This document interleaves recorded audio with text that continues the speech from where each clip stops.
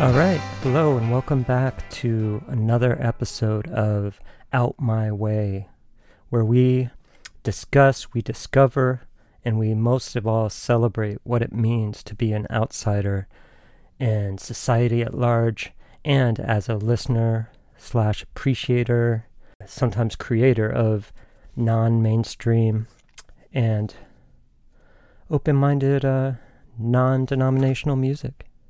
And by non-denominational, I mean not in the religious sense, but certainly within that as well, but non-denominational in the sense of not able to be categorized so easily put into a genre box, be it as music, art, any form of expression, really.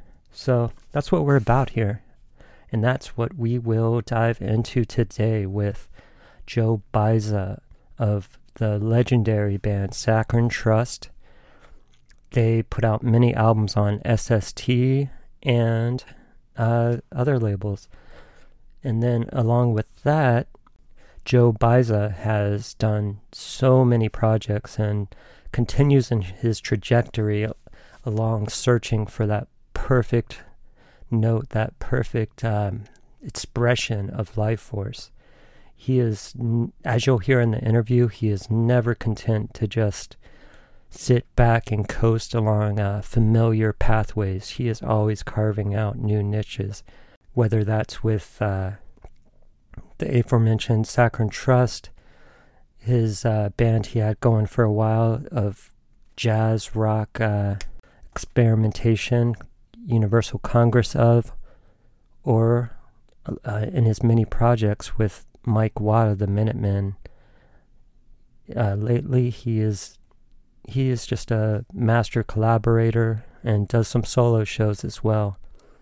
And not only that, like along with pretty much every guest so far and every guest to come, as far as all the interviews I've got backlogged, these folks create because they have to, and it's not mono-directional. They may be musicians, most of them are, but they're also visual artists. They're also writers. They're also, every moment they're creating in different manners. So that's, one thing that's so pure and so inspirational about all my guests. And, it challenges me to become more focused, more genuine, to just create more, period, with my own expression, my own avenues of creation, to open the channel that much wider. And for that I am eternally grateful, and I hope, that's what I hope in my deepest heart of hearts, that anybody gets out of this podcast, is that same feeling of being so inspired by these folks that they want to dive into their music, their creation, but also to find their own voice. And before we get into that interview, I'll just tell you a little bit about what I've been up to. So, I do another podcast called End on End, which dives into the Discord catalog, and as of the last couple weeks, that thing has really took off, and it's so humbling. And I encourage anyone interested in the DC punk scene to check it out. I interview a lot of key creators, and there's occasionally some crossover between this and that one. But yeah, this has meant so much to me to be able to have this avenue of expression myself. And speaking of expression, a fellow musician whose band I used to tour along with just this week, said, hey, check it out. I've got this guitar I put up for sale. I hate to part with it, blah, blah, blah. But, really nice telly. And, I don't know. Call it divine intervention, but I was like, you know what? I want that. And I got that. So there you go, another another tool in the toolbox, another guitar, perhaps that I don't need, but that called to me and whispered to me to say, hey, this is what you're going to use for your next project. And that's kind of lit the fire under me to reach out to the musicians I know out here in Northern California about doing a new project. So, that's in the works. And pandemic be damned. I mean, sure, I'm not being reckless, but I'm also not living as well.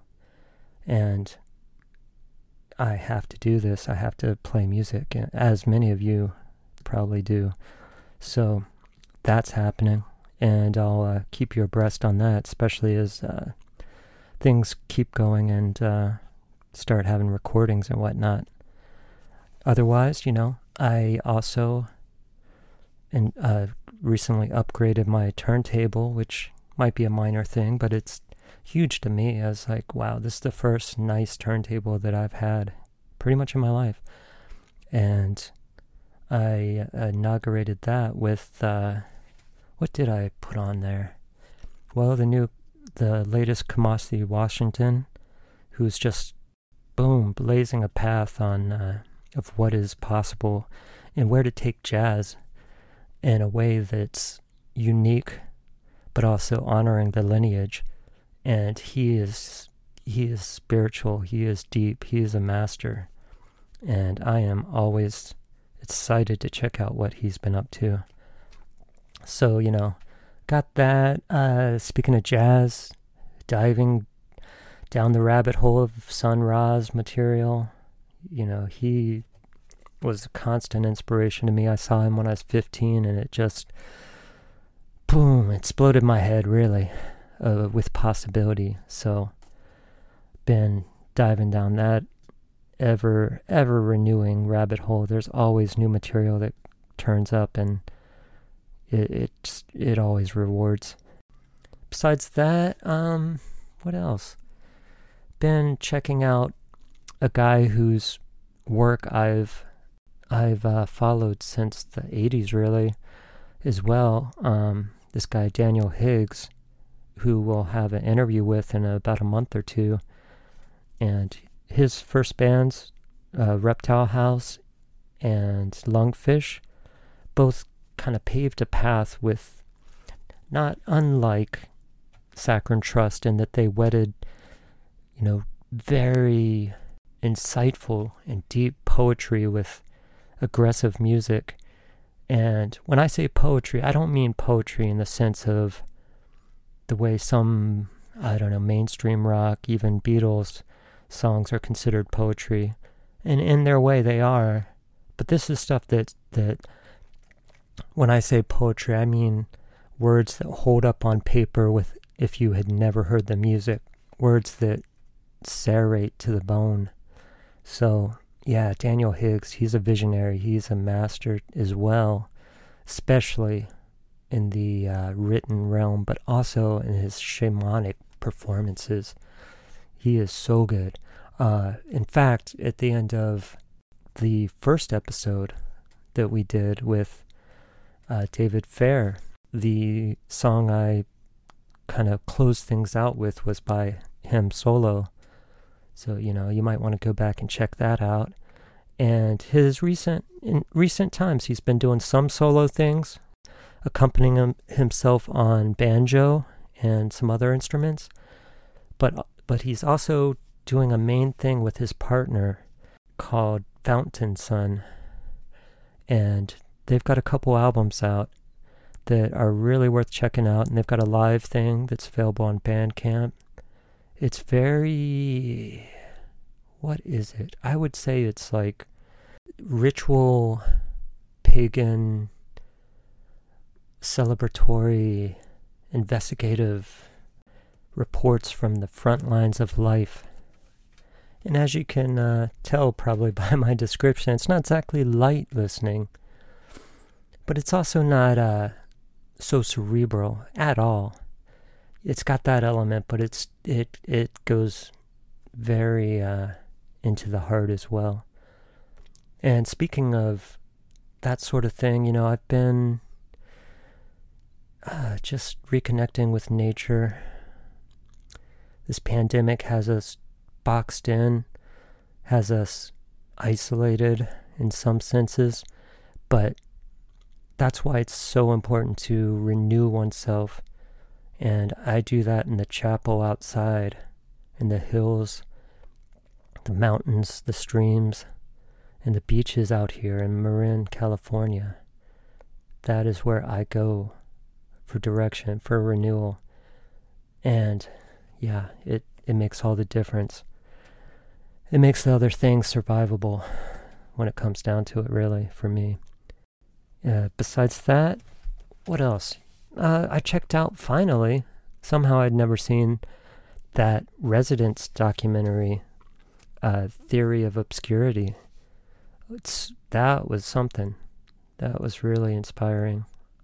I'm sure many listeners are familiar with the Residence. I would love to be able to talk to somebody in that orbit. And maybe somehow I will. Probably not one of them directly, because that would go against their whole ethos. But, fingers crossed. We'll see what we can do there. And I'll leave you with this. To really fully feel deeply, to really fully have those experiences that most people want in life, to create, to consider, to take in with the senses, you have to pause. You have to push pause. You have to get off social media for a moment. You have to notice that space between breaths, the space between notes that Miles Davis talks about as being just as important as the notes themselves, if not more so. So I'd say lean into that space. That's what I've been working on. That's been my spiritual practice lately. Investigate the space between. It's fertile ground. Without further ado,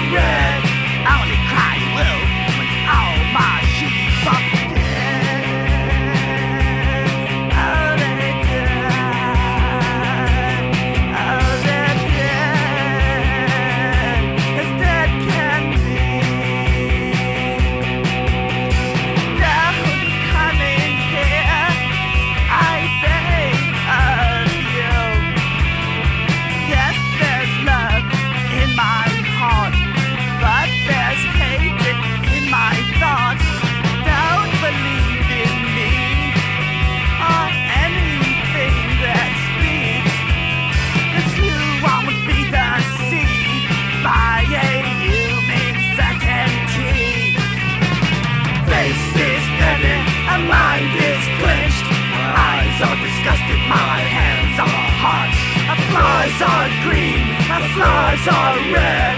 I only cry wolf when all my sheep are dead. Oh, they died. Oh, they're dead. As dead can be. Yeah, man, certainty.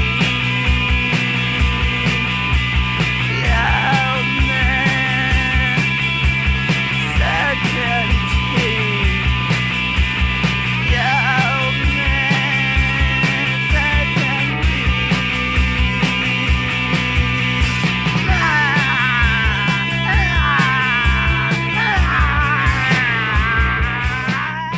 It looked like dusk, and it was only 3 p.m. I go, wow, strange. The sun was covered with all this smoke, and Right. and I heard this strange sound, and I go, I live next to a couple of Buddhist temples, so I thought, is that some chanting at the other Buddhist temple around the corner? I went, no, that's something else. What is that?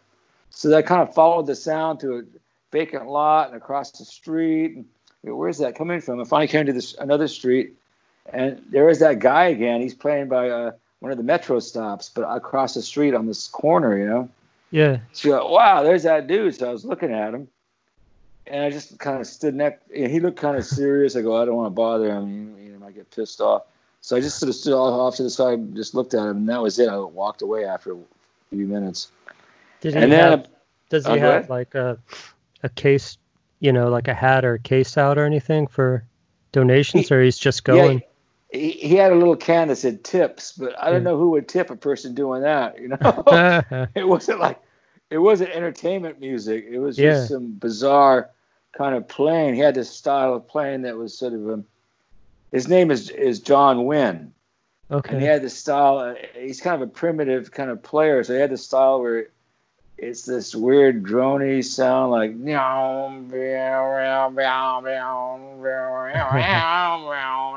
so it almost has a kind of a trance-like feeling. Right.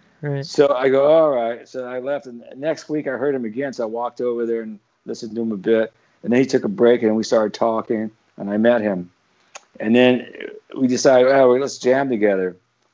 So ever since then, I get together with him. He's been playing out on the street for years. He lives in my neighborhood, like about 6 blocks from where I live. Huh. So he's kind of known in the neighborhood. But now, every occasion, I'll sit in with him. Right. And that's, I've been jamming with him, and that's what we did yesterday. We had this spot on Santa Fe under the 4th Street Bridge, and it's really perfect. The acoustics in there, and it's nice and, shaded. Yeah, shaded from the sun. And, so I get to practice my improvising. But the thing about that is that he plays for he'll play for like 45 minutes or something, But we fit consistently. It just keeps playing. So, I've been doing solo improvised shows before that, on stage. Mm-hmm. And it would always be 20 minutes, 25 minutes. But I'd never played that long for an hour. So I thought, well, that's a challenge. I'll try that. Yeah, it is. So jamming with him has taught me how to do these long kind of improvisations. Right. And has it made you kind of maybe like Sonny Rollins or something think about the structure of the improvisation in long form? Or Yes, exactly. Nice. Yeah. So now I start to think it's sort of like I'm pacing myself in a way. So I know, well, I'm going to be playing for an hour or 45 minutes, 50 minutes. So, and of course I'm playing with him too. So I'm listening to what he's doing. Yeah. And pacing myself.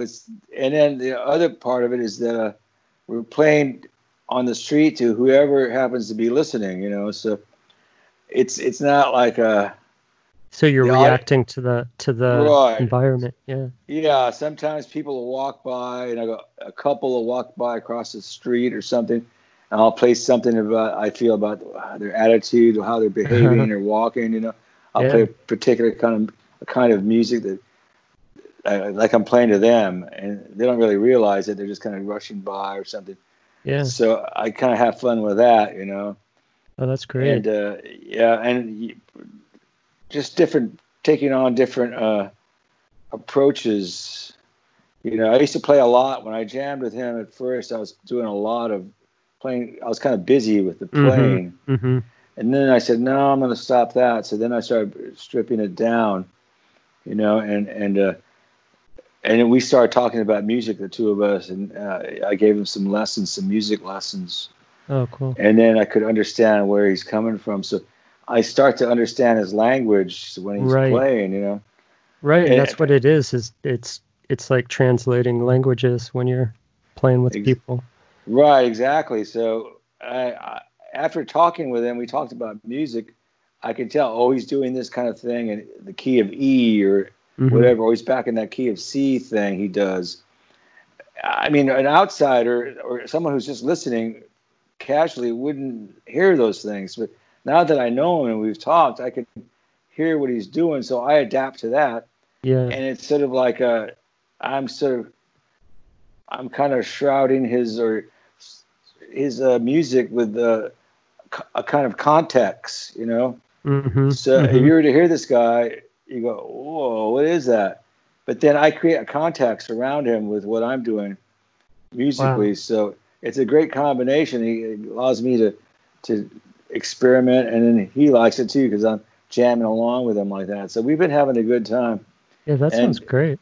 You better yeah, watch out. You might end up with a full band out there at some point. yeah, right. Drums, bass, yeah, Right. yeah. You know, but we'll change locations. We played in front of the downtown police station. Oh, really? Yeah. Yeah, and then it's a brand new police station on First Street in Maine, First and Maine in downtown LA. And there's this it's a really big brand new police station. But it's probably been there for a few years now, but Uh-huh. there's a structure right on the corner and a modern looking kind of a structure on First and Main. And there's a big sign, you know, LAPD, Los Angeles Police Department. But there's nothing going on in that. You look at it, and there's no. There's a desk and everything, but it's closed. There's no one in there. It's almost like some kind of a prop or something. This building, you know. Wow. So Well, like a we- set. Yeah, it's a trip. So we set up right in front of that on the sidewalk, right in front of the sign. It's some sign, and then meanwhile in the background, all these kids are skateboarding down the steps, doing all their little tricks and stuff. Uh-huh. So it's sort of it's like a trippy little corner where these kids That's are wild. doing all the skateboarding stuff and jumping In front off of the a steps. police station. Right in And front of the police station. are you Yeah. using the tricks they're doing as percussion for you guys or what? No, they just leave us alone. We leave them alone. So Yeah. I just hear them skidding around in the background. Once in a while, they jump off a step, and they kind of like us too when we're jamming. So you know, That's yeah, crazy. or So you're sometimes they'll look at us and jump back on the skateboard again. You know, that kind of thing. You know. creating a live soundtrack to the neighborhood. That's Right, yeah. With the protest, we played. When the protests calmed down, there wasn't any looting and rioting. Yeah. We started going back out again, and we played right there. City Hall is right across the street, one block over from that spot. So we moved over a block and played there, and there were some demonstrations, and people were marching by us and gave us the kinds of water and snacks. So all our areas covered with bags of water and snacks and all kinds of little presents from everyone, you know. That's awesome.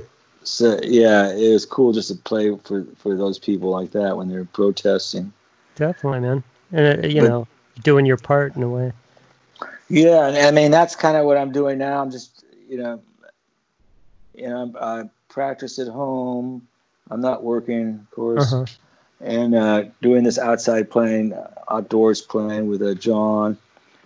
Yeah. And working on a project with this other friend of mine, a recorded project. Yeah, that's what I was gonna get to later, but we might as well now since we're on it.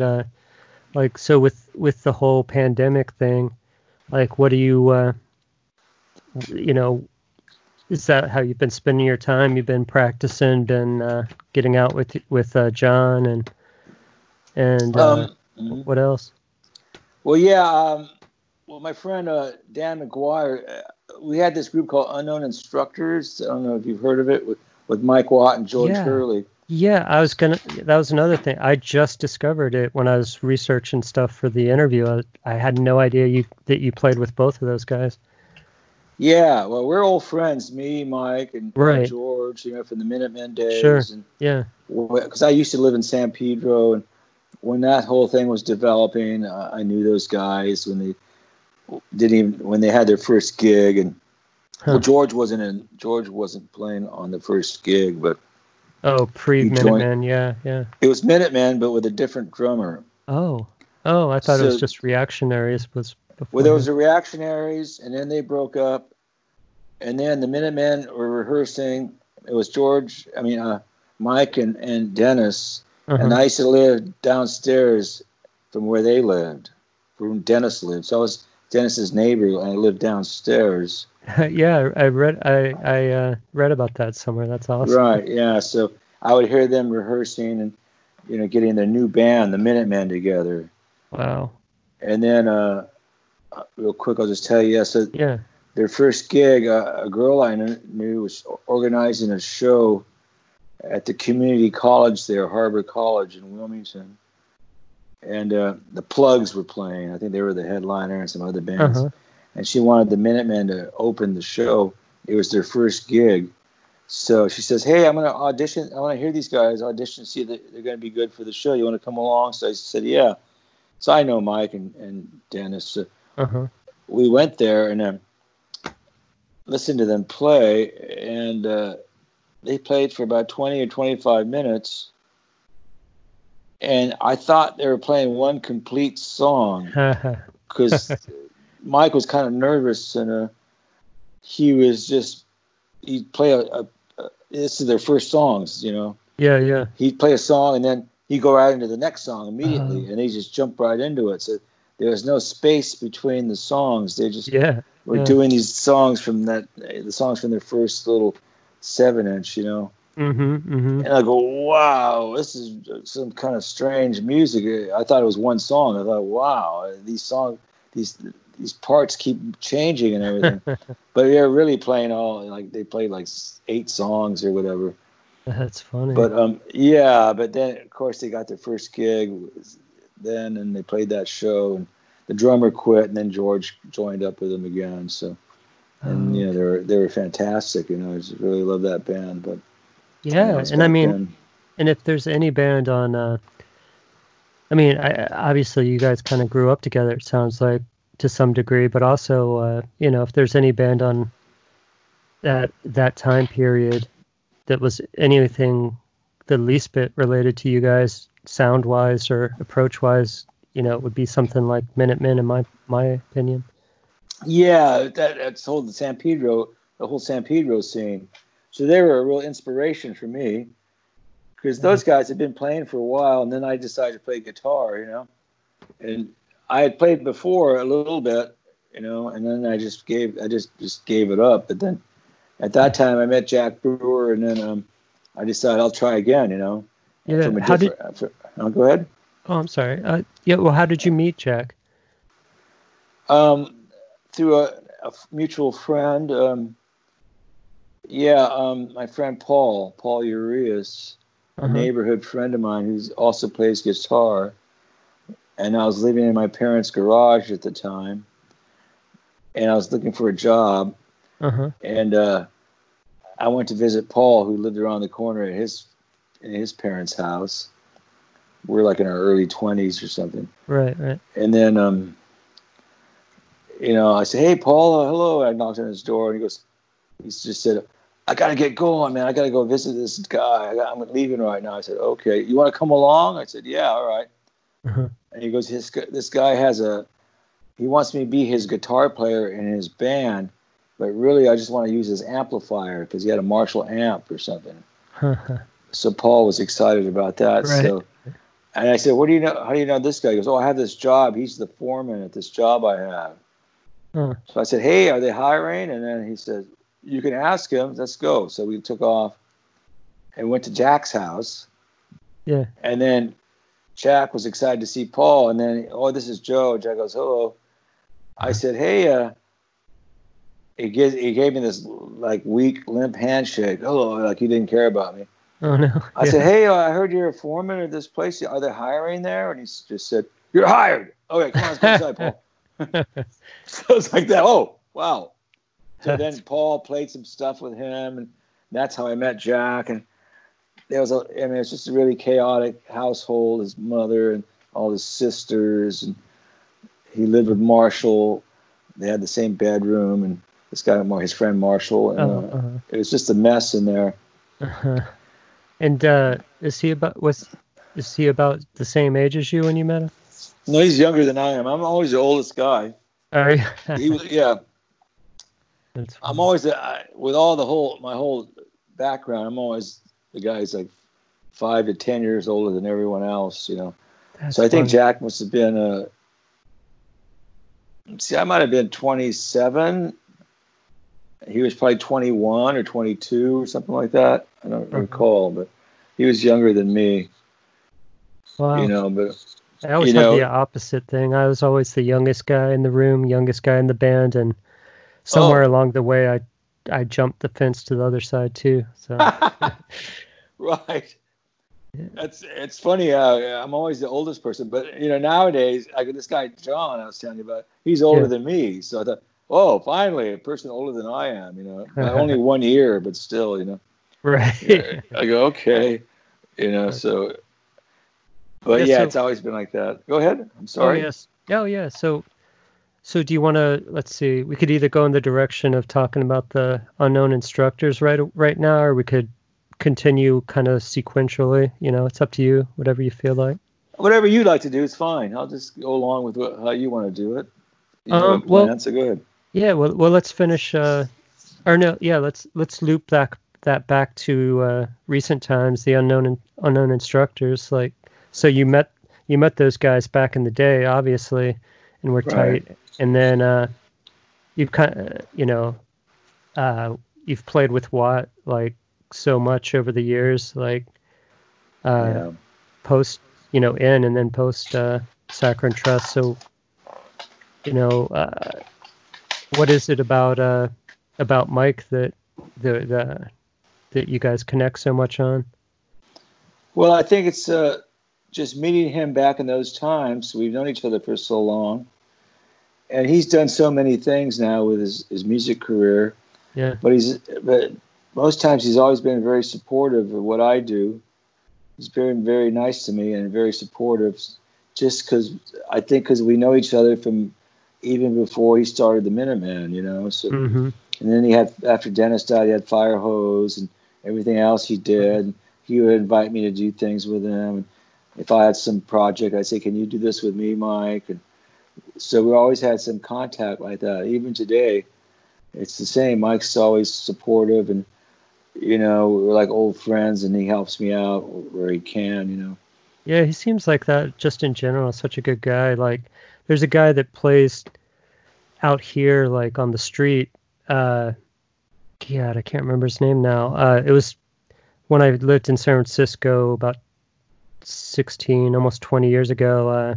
I would see this guy playing all the time, a toothless old guy that would play the blues and had a kind of cool energy to him. And I would talk to him every time I'd go to the bus station, whatever, and end up buying a CD from him. And he's like, "Yeah, Mike Watt plays on this." I'm like, "What?"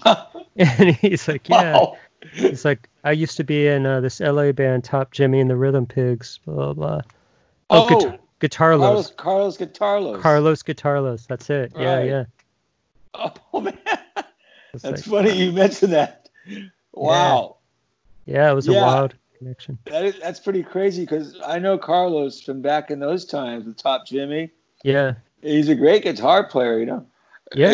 And and he's kind of a character too. He chew you out or yell at you or borrow money and not pay you back, all kinds of shit like that, you know. Oh no. But he was sort of a Carlos, man. I can remember. I haven't seen him in a long time, but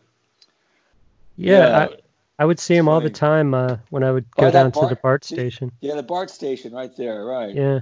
In the Mission District. Exactly. Yeah, right. Yeah, and then moved away, but I got a Mojo magazine, that British magazine, at some point, and they had a big review of some CD that he had put out. I'm like, wow, okay, that's cool. Yeah, he's an excellent player. Yeah. I mean, after Top Jimmy, I'd see him and I go, wow, he's great. And, you know, I'd see him wherever I can afterwards. He played with some friends of mine too. You know, so you know, he was, some of the musicians I know would play on his records or play his gigs. You know, Right. one time I went to there was this venue called Liquid Kitty in West LA area, and I go, oh, Carlos is playing. I'm gonna go down and check him out. It's like a nice cocktail bar, you know, Oh, wow. run by a drummer guy who was in Lawndale. Oh, okay. So I forget his name. Yeah. So anyway, Carlos goes, hey Joe, you want to play a little bit? I go, well, I don't know. Come on. I go, oh, well, just get up there and tell those guys to do whatever you want them to do or something. You know? Oh, Because shit. I think he just wanted to take a break and have a beer or something, Right. you know. That's funny. So he gives me that spot for like 10 or 15 minutes, and then he goes later. He goes, "That's pretty boring." And then he Oh, took the shit. guitar back. Oh, Because my it was God. more like a spacey stuff. I told the guys, just play this and I'll do this. Okay, all right. Okay, that's boring. Let me get the guitar back. You know. So but that's how he is. You know, he's funny. That's funny. Yeah. He seems like a character for sure, man. So okay. So you met Jack, and you had you just started playing again at that point, or is that when you got serious about really wanting to play guitar, or like that late? Well, yeah. I wasn't playing anymore at all, and I wasn't even thinking about playing. And I was working with it was this mailing service he worked at, so he operated this machine, a labeling machine, where mail comes to and it labels the addresses on these envelopes, like mass mailing or something. And I was his assistant. I have to move things real fast and put them in a bag or something. But we talk about music when we'd work together, and I told him about punk rock and all this, because in those times I was going to check out punk bands in L.A. and in Hollywood. But no one in my neighborhood would come along with me. I was by myself, because no one wanted to do that. So I was always going out on my own, driving my car out, looking at it, and going back to Wilmington. That's where I lived. Okay. So, and what was Jack into at that point before he would go to the shows with you? He had his own band called The Obstacles. And he already had a band together with his friend Marshall, who calls himself Marshall Mello. So these two guys would write songs together, and then they had a drummer and a keyboard player, and they're trying to start a band. This is during the punk rock time. Yeah. And they weren't really influenced by the punk rock situation. They weren't even familiar with it. Right. But they wrote these weird pop songs. They were sort of a strange group. Anyway, not even following new wave or punk. They weren't even following that. They just were strange anyway on their own. So one day Jack asked me to come to the rehearsal and operate the recording machine he had, because he wanted to record the rehearsal and study it, Yeah. So I went there that night to their rehearsal studio and I recorded them, helped out. And I went, oh my God, that drummer is terrible, because the drummer couldn't really keep the beat. He'd do these fills and he'd come out somewhere else. Go, oh my God. Oh shit. So the next day, Jack asked me. He said, "So what do you think of the band, man?" I go, "Oh shit, he's put me on the spot now." So I didn't want to be too critical, but I said, "Well, that drummer, maybe he seems like he needs some help. Maybe he had a bass player, because they didn't have a bass player." Oh shit. Okay. I think maybe if he has a bass player, it'll make things better. He goes, "Oh, all right." And that afternoon, they put me in the band as bass player. Marshall said, "Oh, you're in the band. You're the bass player." All of a sudden, what? So I became their bass player for about 2 weeks or so, 3 weeks. Right. But and then how did you how'd you decide to transition to guitar or how did that work out that you guys did? Well, I kept trying to bring in the influences of the punk scene into the band, you know. Okay. And Jack was interested. Marshall was sort of interested, but the other guys didn't want anything to do with it. So they eventually quit the group. Uh-huh. So they quit, and it was just the three of us. And then finally, the group just broke up, and it was just me and Jack, you know. Yeah. And at that point, I wanted to play guitar. I didn't want to play bass, so I said, because Jack was playing guitar and Marshall, so I just told him. I thought to myself, how can I be the guitar player in this band? So I thought, I'll mention to Jack, he should be the lead singer, you know. Uh-huh. So I said, why don't you be the lead singer and I'll be the guitar player? So he liked that idea, and that's what happened, you know. Oh, that's funny. So it's the two of us looking and for I a mean, band. And after that. throughout the time of you guys' existence, it's pretty much been you two as the core members, right? Yeah, right. That's our band. Yeah. So And- we'd have different people in at different periods in the beginning. So when did I guess did you already have your let me think how to say it. Did you already have the idea of the kind of vocabulary you wanted to use on guitar in the beginning, or did that kind of develop? I think it's from the very beginning. I already had an idea what I wanted to do, Yeah. and I've talked about these things before in different interviews, but I'll say it again that my approach was because I was studying to be a visual artist, Mm-hmm. and then I got into the idea of conceptual art in the 70s, and then I stopped going to school and just started working.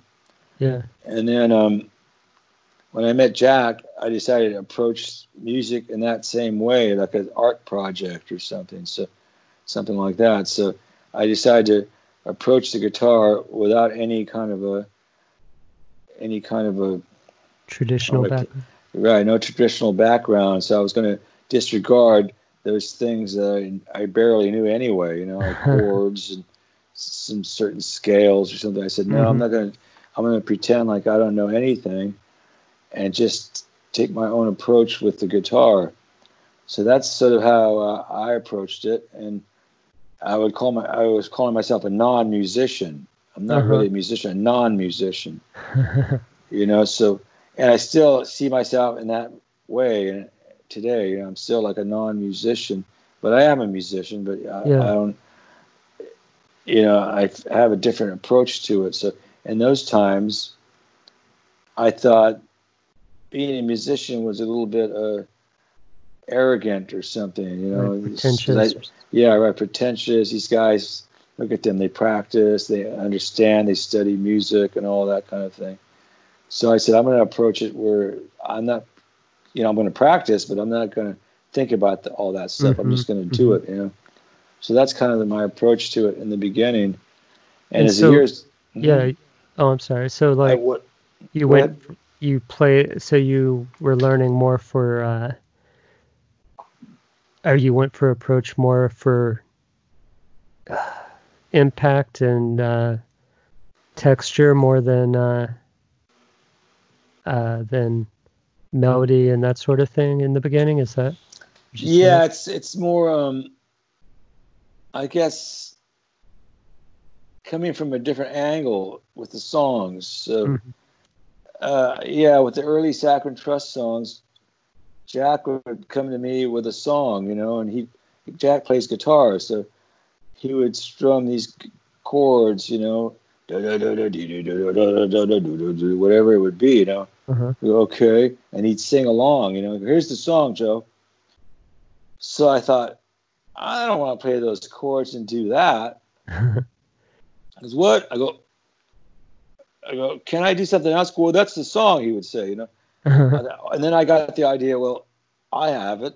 Let's have the bass player play what you're doing on those chords, and I'll do something different around that. Yeah. So that's how we first started writing songs. So Jack would have these songs, and whatever the chord progression was, is the notes the bass player would play. The bass Right. player playing these notes, and then I'd make these other outside sounds or things that went along with it. Or sometimes I would play the chord with the bass player. Mm-hmm. Mm-hmm. So it was the guitar was sort of a thing around the main structure of the song. So that was my approach to it. And then the way I played too, I didn't know what I was doing. I just used my ear, I go, I Right. like this note, I like that note, and I like dissonance a lot. So, Mm-hmm. oh, that's great. I love this dissonance in here. I didn't think that at that time. I just thought, I like the way this sounds, Yeah. Yeah. So I would do those kind of things and approach it like that, and that became the song, Huh. So Yeah. It was, that's so how we did it. yeah, and that's one thing I noticed about, and not to jump ahead or to get too locked into that type of mentality, but like as in jazz, like it seemed like even from the beginning, you guys, the way you operated in Saccharine Trust is all the instruments were kind of having a conversation more than all bearing down on one chord together all the time or whatever, like most punk or big rock bands.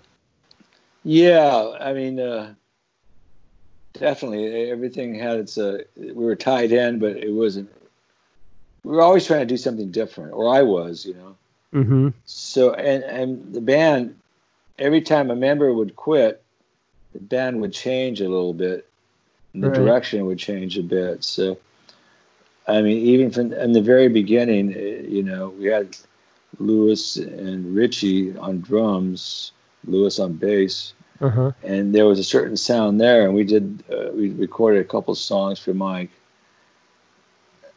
for his Oh yeah, for New Alliance. New Alliance. Yeah, so there was that version, and then those guys were gone. Then we got Rob, and then we got Earl. So Mm-hmm. that was that sound. Then Rob left, and Tony came in, and it was those guys. And Earl left, and Bob Fitzer came in. So Yeah. it just kept changing. The sound would adapt to whatever the guys playing would do. So And is that it, like, I mean, was there any kind of conscious, conscious, because I'm sure as you and Jack were going along, as the years were ticking by a little bit, you probably, as well as the other musicians, were kind of starting to have a idea of the kind of arc you wanted to have with the music, the type of things you wanted to explore. So was it just the fact of the rhythm section changing that would dictate the difference in the music, or was there a mix of that and a conscious direction that you had in mind? well, yeah, with us, everything's more organic. Uh-huh. So when someone new came in, we didn't sit down and talk about, well, we're going to take a new approach. It Right. just happened naturally. So, it wasn't really thought out in a intellectual way, or it wasn't, it Discussed wasn't or yeah. discussed or anything. It just happened that way. You go, oh, he's doing that. Let me do this then. And Jack Uh-huh. would say, well, I'll sing this then. So it would just happen that way. So we carry on like that. And Okay. well, the thing with Saccharine Trust too, because the most amazing thing is that Black Flag asked us to go on all these tours with them. Right. In that early period, it was 81 or something, 80 or 81, I forget now. So when we first went on tour with them, we were this band that can barely play. So, and they're really powerful. They're a powerful band. Right. Right. And these early tours, these early punk tours, when you get in the van and drive off, Yeah. So, and they were real supportive of us too. They said, okay, these guys are with us. They're going to play. And then maybe we play a town and wherever, Austin or any town, Sure. And the most popular band in town was going to be part of the bill. But a lot of times Black Flag would say, well, no, Saccharin's got to play before us. You guys open up. Oh, You yeah. know? So That's funny. it was really hard on us because it's like, wow. That's a And lot they of go pressure. too. Yeah, it's a lot of pressure. Here's the best band in town. We want to. They just want to play with Black Flag, and everyone else to see their favorite band and Black Flag. Yet here's this band in the middle, Sacred Trust. Who the hell are they? Right. And what? They kind of suck, you know. People are just like, oh, what? We want our bands to play. Who are these guys? So, Yeah. And you guys you know, weren't playing thrash and yeah, we're playing our the quirky shit, you know. yeah. So we go, oh wow, you know, we're kind of taking shit from the audience a bit. So we had to, you know, get tough real quick, you know. So let's just start playing harder, you know. Mm. So it started to develop like that through those tours. We started playing harder and coming up with new songs that were kind of crazy and Right. they were really hard but dissonant and crazy. And you know, we started doing that where people started freaking out, like, "What the fuck is this?" And maybe they didn't like us, or they thought, "Well, you know, it's like, Well, yeah. I mean, you guys sounded different than anything else going on at the time. Yeah, the stuff like on Surviving You Always album, Yeah. Trust. That's what I was gonna say. That seemed to be the peak of that sound right, for you guys. that kind of sound, yeah. And it was like we just had to get hardcore about it. And live, that stuff came off really in a crazy way, you know. And people would trip out and go, "Wow," you know. They maybe they hated us, or they liked us, or they just were just going, "What the hell," you know. So, but we started to play stronger because of being on those tours, you know, and we had to, you know, project, you know. So we and you're playing every night, you know. So yeah, here we go again, you know. Okay, what are we gonna do now, you know? So you got to do it, you know. So that kind of built that whole sound for the Surviving You Always songs and all that, and it's a bit much for me. I mean, it's more intense than you would normally. Yeah, yeah. I mean, yeah. Now I can't hear that, you know. And Oh, it's funny. listen to one side, and I'll listen to the second side tomorrow or something. But But that's funny because that's, you know, of all the people I talk to, you know, that are fans of you guys, that tends to be one of everybody's favorite records that you guys did. Yeah, and that's unavailable. I know. You know what? I had it back in the day. Then I saw it. I kept seeing it at this one record store, used, you know, about 5-6 years ago. I was living in Las Vegas, and there's a good record store, but they were, you know, pretty expensive prices. It was an okay copy, whatever, but it was like $35, whatever. And I'm like, yeah, I really like it, but damn, that's a lot of money. A lot of money, yeah.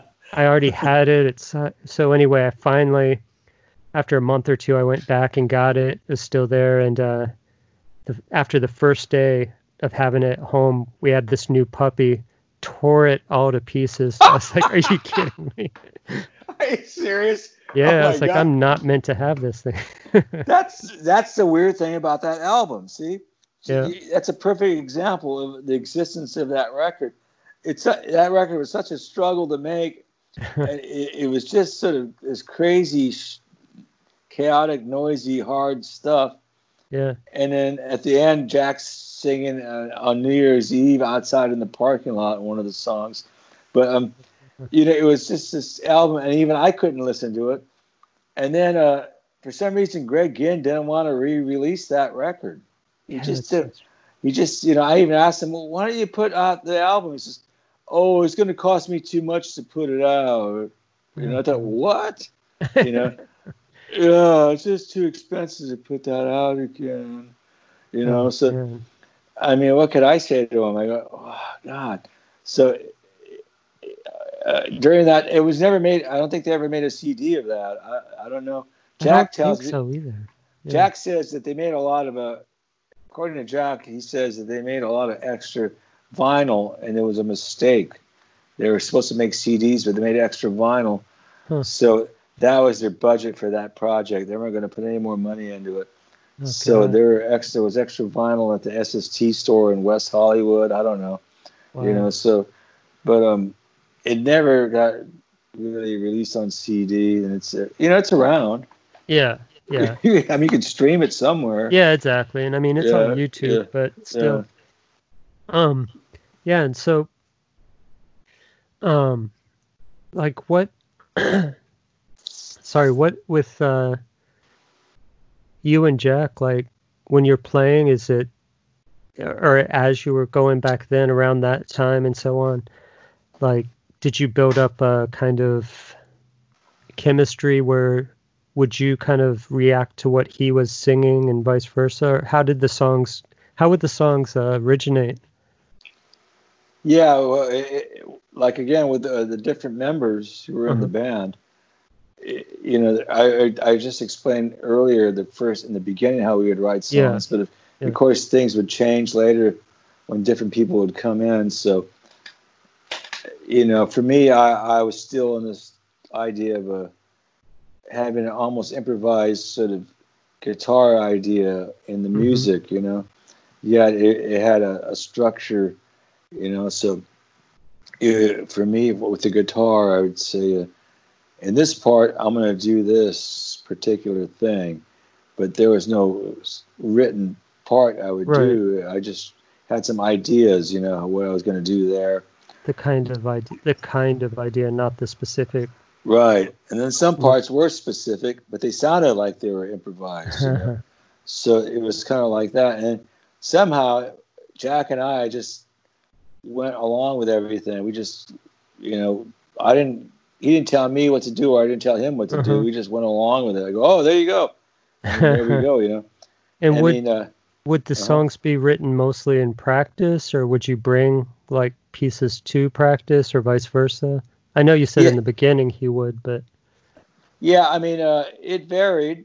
hmm. Sometimes it'd be a jam, or Uh-huh. sometimes like a bass player would bring something in. Check this out, and play a bass riff, Yeah. and the drummer would get behind him. Oh, I got a beat for that. And they go, Right. well, let me see what I've got. So, and then Jack goes, well, I got these new lyrics. Let me put that in there. It'd be like that. We just start making it up there as we're playing. Yeah. A lot of times it starts with the bass. You Hmm. know, Okay. um, most often that's what it is for me. If I had a part, I go, hey, I got this guitar part, and then people would figure something out for that. So it's just really kind of a casual jamming or Uh-huh. writing ideas, like Just that. as they naturally came up, kind of Right. thing. Yeah. So yeah, it wasn't. Later on when Sack and Trust got into the jazzy phase, then Uh-huh. we started having more structure to the songs. Yeah, Yeah. that's. I mean, obviously, you'd already talked about on another interview recently about World Broken and how that was. With That's Mike. Yeah, that yeah, improvised album. Yeah. and like that. Did you approach that specific one like, say, you talked about liking like the Electric Miles stuff in the Right. 70s or 60s, 70s? Did you approach it the way that kind of idea of the way they would edit those, of just kind of cutting the jams into uh, the parts that, piecing it together, the sequencing what worked well in within the show or whatever? Yeah, that's what we did. Uh, Yeah, so I was influenced by those Miles Davis records, yeah, and they're amazing.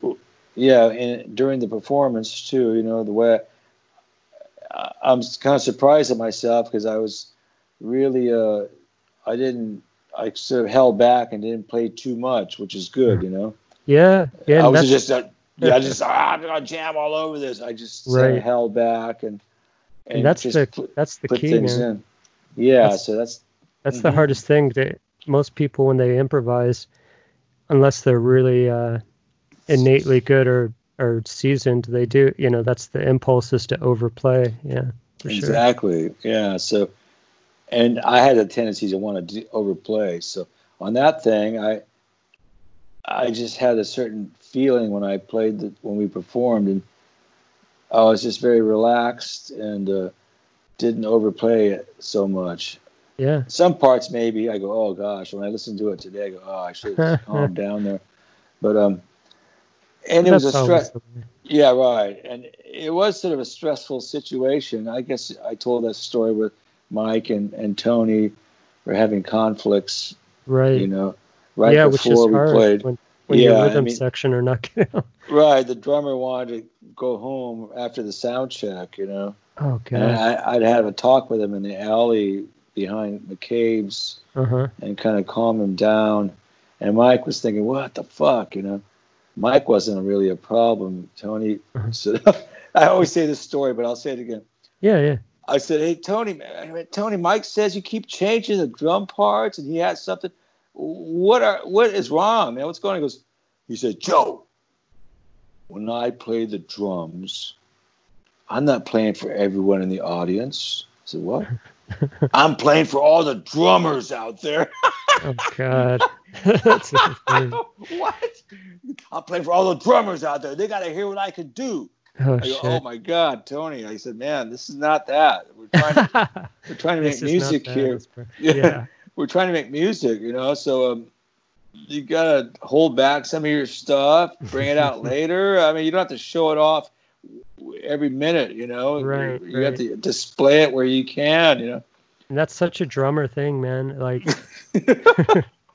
not everyone, but I've known so many drummers like that too. It's like if they can play one fill, they'll play 5 fills, Look, I could do this too. Yep. Yeah. So I mean, Tony and I had a talk, and we had an understanding at that point. Yeah, don't. You're not going to display all your whole shelf of, the whole library of what you can do in this your whole one repertoire. setting.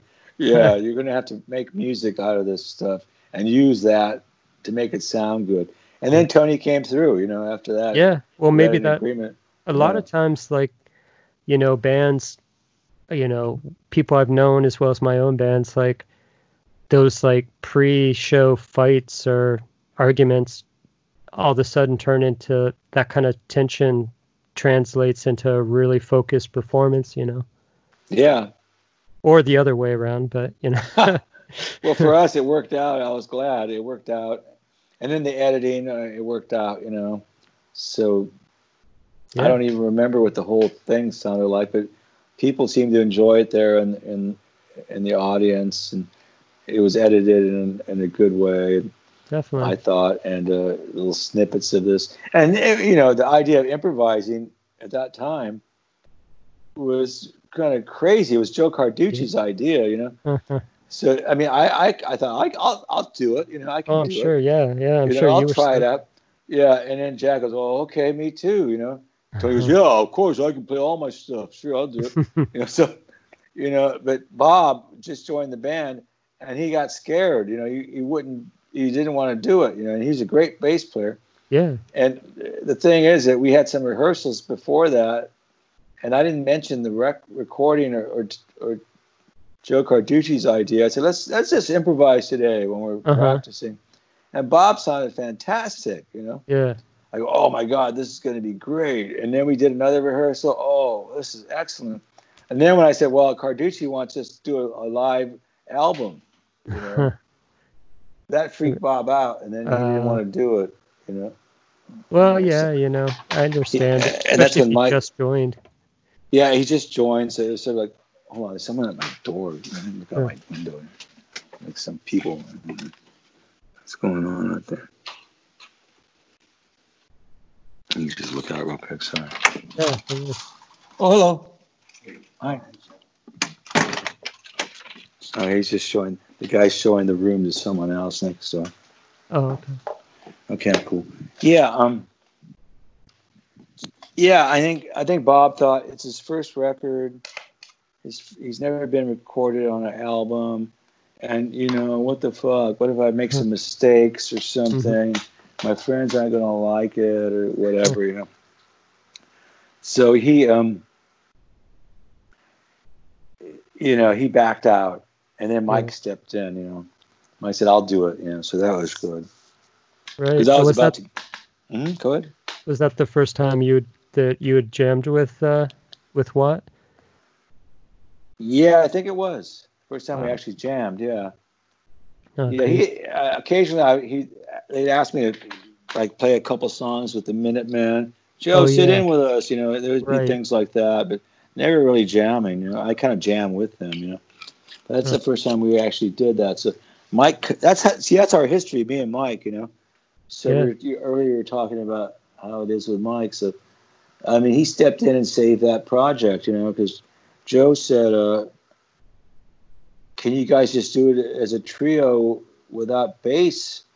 I said, "No, that's not possible, Joe. Just forget the whole idea." Mm-hmm. And you know, he had already set things up. You know, he was ready to roll. You know, and Joe's going, "Oh God!" And then Mike says, "Hey!" Mike jumps on the phone and says, "I'll do it." So he's okay. Here we go. You know, so that was it. You know, That's great. And I mean, you guys had chemistry right away on there. So, and I remember when that came out, I got it like, and when I saw that he was on there too, it's like extra selling point for sure right there. Yeah, it's always like that with Mike. With me, if Mike's there, people go, Joe's got Mike here. All right, let's check it out. You know, Exactly. so Definitely, like man. my best friend, my best well-known friend, or something. Yeah, Well, and then and then you guys did We Become Snakes, and yeah. like Mhm. of that first batch of records of songs, like what are you most proud of with Well, those guys? that whole period of Saccharine Trust. I mean, I brought in. There came a time when we were jamming, and I was really into jazz music, and I was really into that. You know, Yeah. and I try to keep bringing that element into Saccharine Trust. And I knew some saxophone players. And you hear a little bit of on Surviving. I invited some guys to play, Uh-huh. horn players. Right. But I kept wanting to do that. And they were cool with it. And I invited some guys I know to sit in with us on a couple of songs in a live situation. And then finally we met Steve Moss. And he just kind of fit in with us. And I said, "Hey, why don't we have a sax player in the band?" Huh. And they said, "Well, okay." Everyone went for it, you know. So Steve was in the band. Yeah. But in a way, I think that's the biggest mistake that I made with Saccharine Trust, because it got a little too, and it's good and bad, I guess, because I think Saccharine Trust didn't need to be jazzy. It needed to be something else. Mm. So I look back on that and go, "Wow, what was I thinking? Why did I do that?" You know, I kind of pushed the issue with everyone, and they went along with it. And I was trying to make Saccharine Trust into this punk jazz group or something, you know. And Jack was going, "Well, okay," you know. So there was tension there in a way, but we managed to do these things, and we did some good shows, and we did that record, Yeah. you know. But and in a way that led to Universal Congress of that period of Saccharine Trust.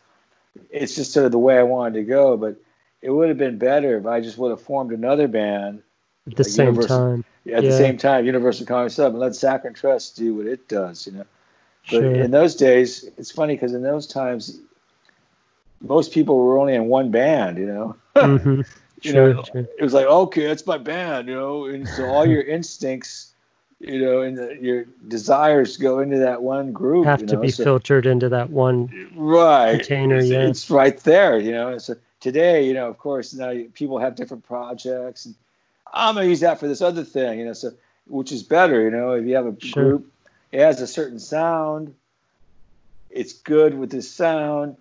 And if you got some other kind of ideas that don't go with the actual group sound, take them somewhere else. Yep. Yeah, you know, exactly. So that's kind of how I feel about that period. I should have taken those sounds somewhere else and see what happens with Saccharine Trust.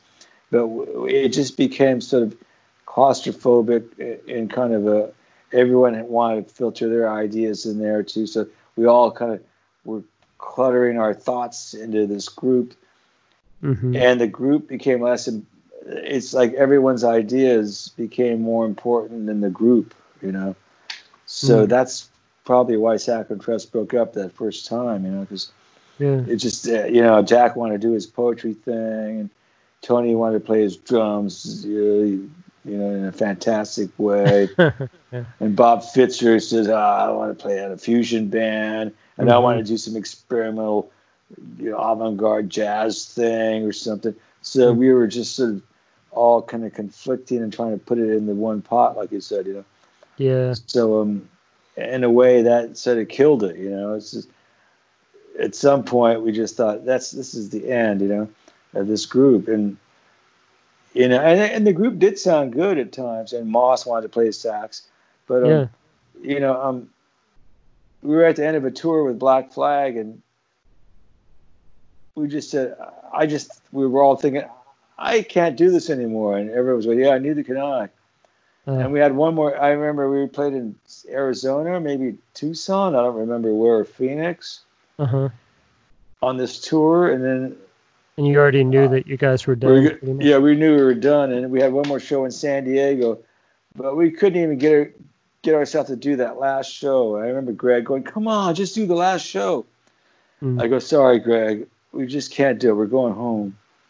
Oh, so we just drove home after Arizona, and we didn't go to the San Diego gig. We quit. We broke. That's it. The band's done, man. That's the end. Yeah. So then we drove back, and that was the end of the band at that point, you know. That must have been a long drive back. Yeah. So, but well, you know, with relief. Sure. It was sort of like, wow, we don't have to do this anymore. Okay. Everyone's relaxed. Should we get some beer at the liquor store? Okay, why not? You know? So, you know, it was sort of we don't have to do this now. Right. So it almost seemed like we were forced to do something that all of us didn't want to do. Because we all wanted to do different things, you know. Sure. So, and everyone went on to do their own things after that, you know. Yeah. Did you? How soon did you get the Universal Congress of going? Well, right after that, immediately. Yeah, it's very quick because, with that, because I lived in the American Hotel in downtown LA, and Jason Kahn, the drummer, was one of my neighbors. Well, that's We'd have talks. Yeah, right. I just go up to his floor. We have some talks about music, and he understood my concepts, and I understood his, you know. Yeah. So we decided, let's put a jazz band together. It comes from a punk rock, punk background, you know. So that's what happened with it. Yeah, it's like you flipped the script from being a punk band with some jazz influence to being a jazz band with some punk influence. Yeah. And it's the direction I wanted to go. I said, that's how it started, me and Jason Kahn, you know. So we started that group, and then we decided we looked for players, you know. We got Ralph and Steve. I brought Steve in, you know. So yeah, so that's kind of that was really what I wanted to do at that time, right? You know. So I said, okay, well, Saccharine Trust is done. I'm doing this now. So it just went right to the next page for me. You know, there wasn't a period of thinking about it. It happened. Okay, let's do it. So we did the Universal Congress of, and the guys in the band were on the same page. So we all were thinking the same way. Right, and they're all like monster players too, man. Yeah, everyone had their style, and they were pretty cool. So it worked out pretty well with that. I really like that period. Yeah, it ages well too, man. Did you feel?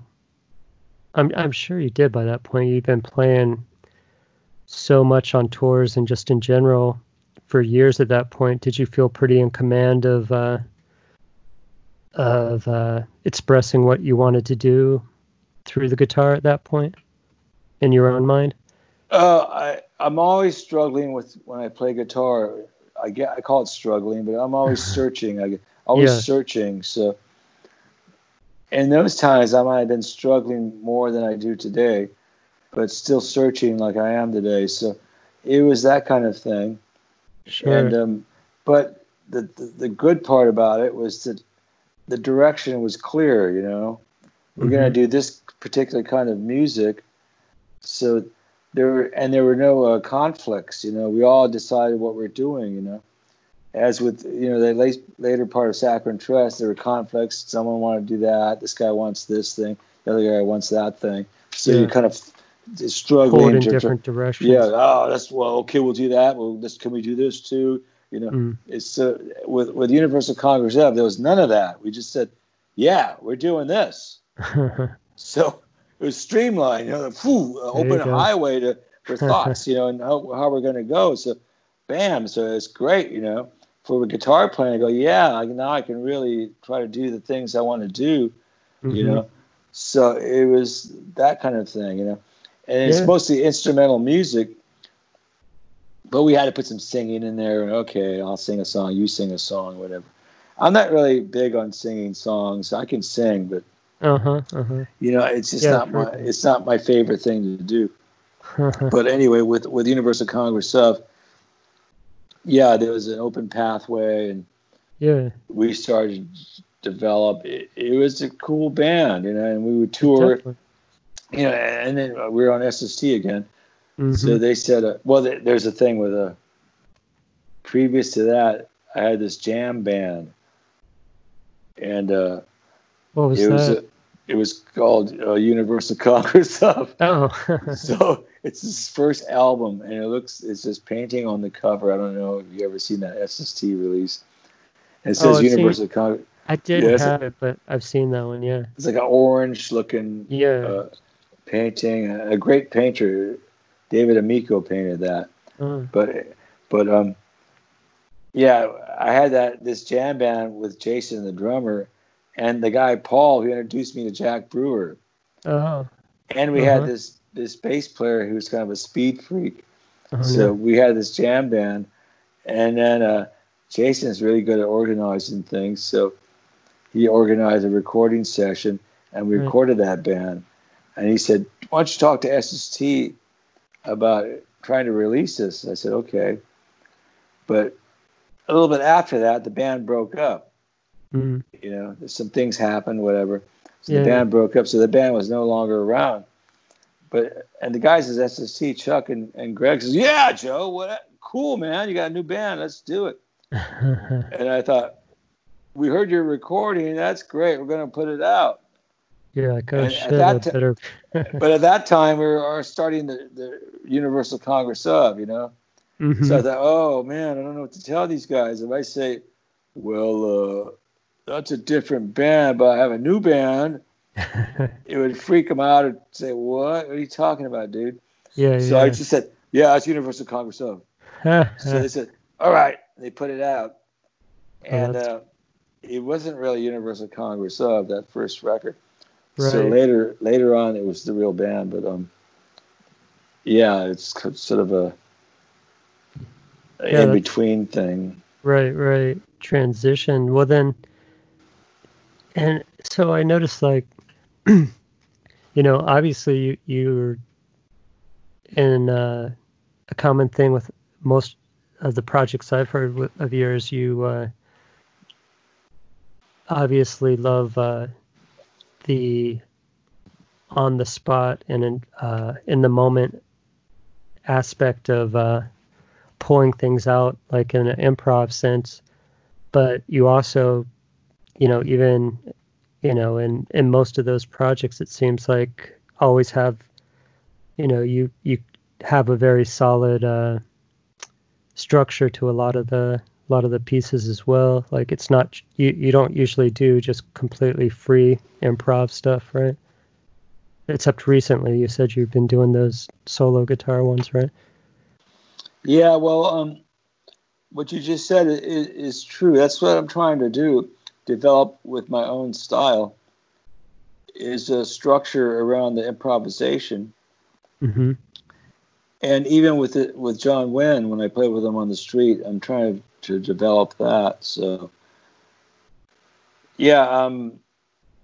that's something I'm working on now. That's kind of what I'm up to today. So I'm still studying on my own music and practicing. So I have my ideas about what I want to do, my approach is just like it was back when I started to play guitar. So whatever I learn and practice, that's just something that goes into the mixer.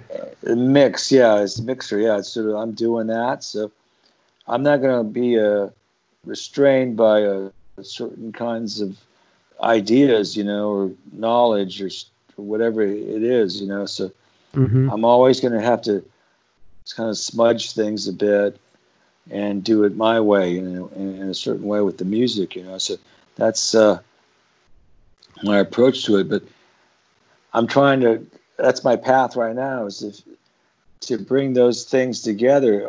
All the music I've ever heard, or the music I like, or the music I've practiced or studied, all that, bring that all together, and at the same time improvise with those kind of thoughts in mind, So that's sort of what I'm trying to do now, and it's it's a big job. Yeah, right. So, right, so it's sort of a thing I want to do, and I have to figure it out and work on it and do it. So that's kind of how I am right now, Yeah, so, and that's the thing that a lot of people don't understand, man. It's not like you learn how to play and then you just go on autopilot.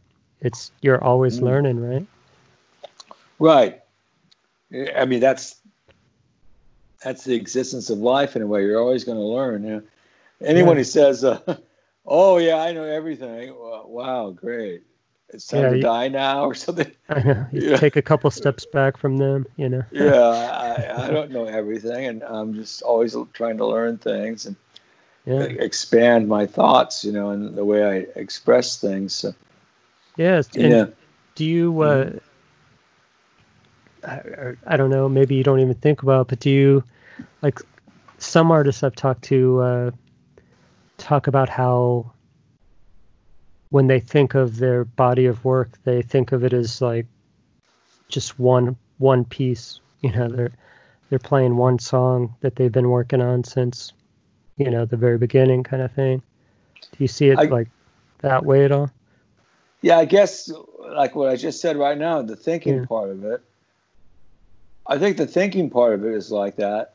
If I listen to maybe so. I never really think about that because I tend to not think about what I've done. So I always try to figure out what I'm thinking forward. about. Yeah. So it's not very often, like in this interview with you, I have to think about those things. But normally I don't think about those things, and not very often I'll look back and go, what did I do then? And maybe there'll be I'm going to check out these YouTube things of me. Let me see myself playing. Oh my God, I can't believe this shit. I did that back then, and I did that, So I have to remind myself of those things. So I'm the kind of guy who I can't really.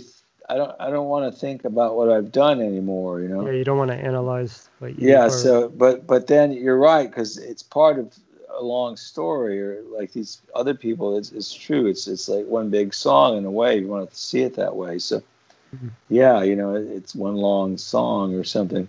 Yeah. And who knows where it goes, So that's how I feel that way too. I would say, yeah, Yeah, and then so like.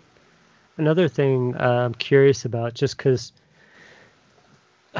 being in bands myself, knowing other musicians, whatever, talking to a lot of people, I'm curious about things like, I've noticed, so when you're performing, when you're actually playing live, there's, even within myself, it can be one or the other, but like, people tend to be guitarists or performers in whatever instrument that kind of put it together like puzzle pieces as they're playing. You can see them kind of figuring it out as they're playing, and then some people just like drop into this one space and let it happen, let whatever comes out come out. And where do you sit on that continuum? Well, I think both those things come into thought when you're performing. Mm-hmm. They're both equal in a way. And the funny thing about performing is that it's the focus of being able to focus on, for me at least, being Mhm. able to focus on what I'm doing, and being on stage or people are looking at me or whatever, Mm-hmm. or the sound is not quite what I would like on stage at that moment or whatever. Yeah. Yeah. But so it takes a lot of practice to be able to. I realized I would have to relax myself Mm. so I could focus.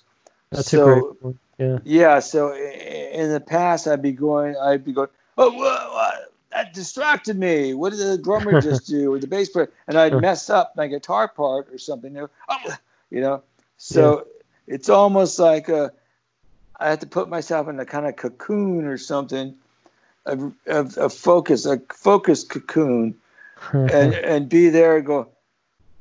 I'm just standing and playing them, and things happen. I have to just really concentrate on what I'm doing. So if I get into that realm, I'll be able to improvise or Mm-hmm. do some things or play a special part that has to be executed exactly, Yeah. some complicated little melody. I'll go whatever it is, Mm-hmm. and then at that point I gotta go into this mind frame where it's going to be improvised and crazy, and then I got to go back to this other part that's focused. Yeah. So it's going from one thing to the next, and the songs like that, you have to be really focused and relaxed. So I had to find a way to do that. So it took me a lot of years to get that with performance, and Right.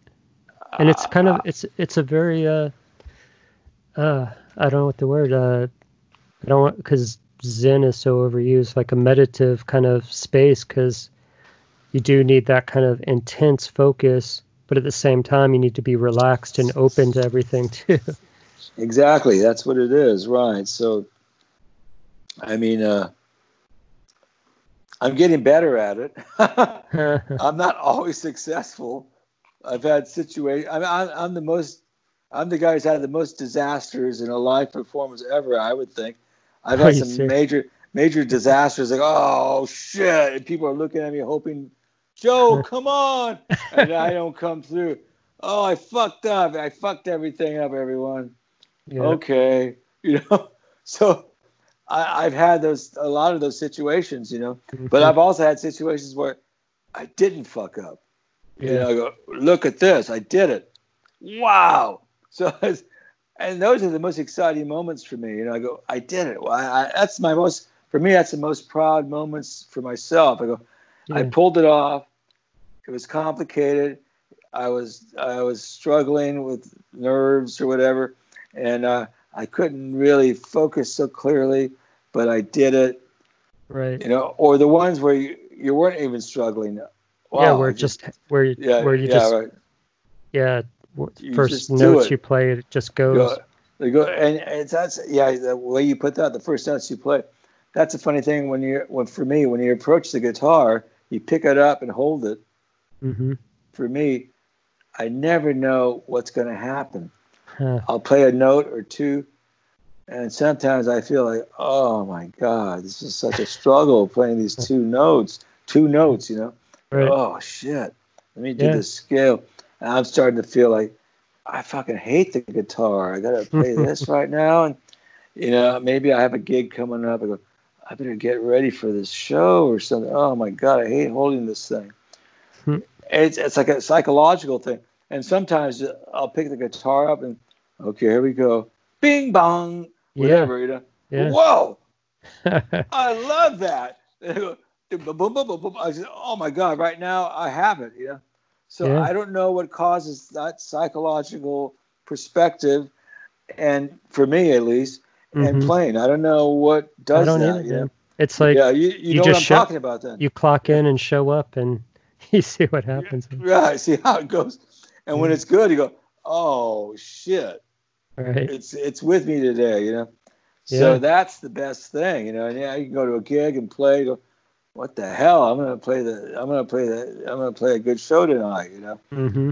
You know. So yeah, you And it's know. all, And, I don't know about for you guys and your projects, but like, I guess it depends on if it's a band situation or a jam, but like, I've always found I get so nervous if you have an amazing practice right before the show.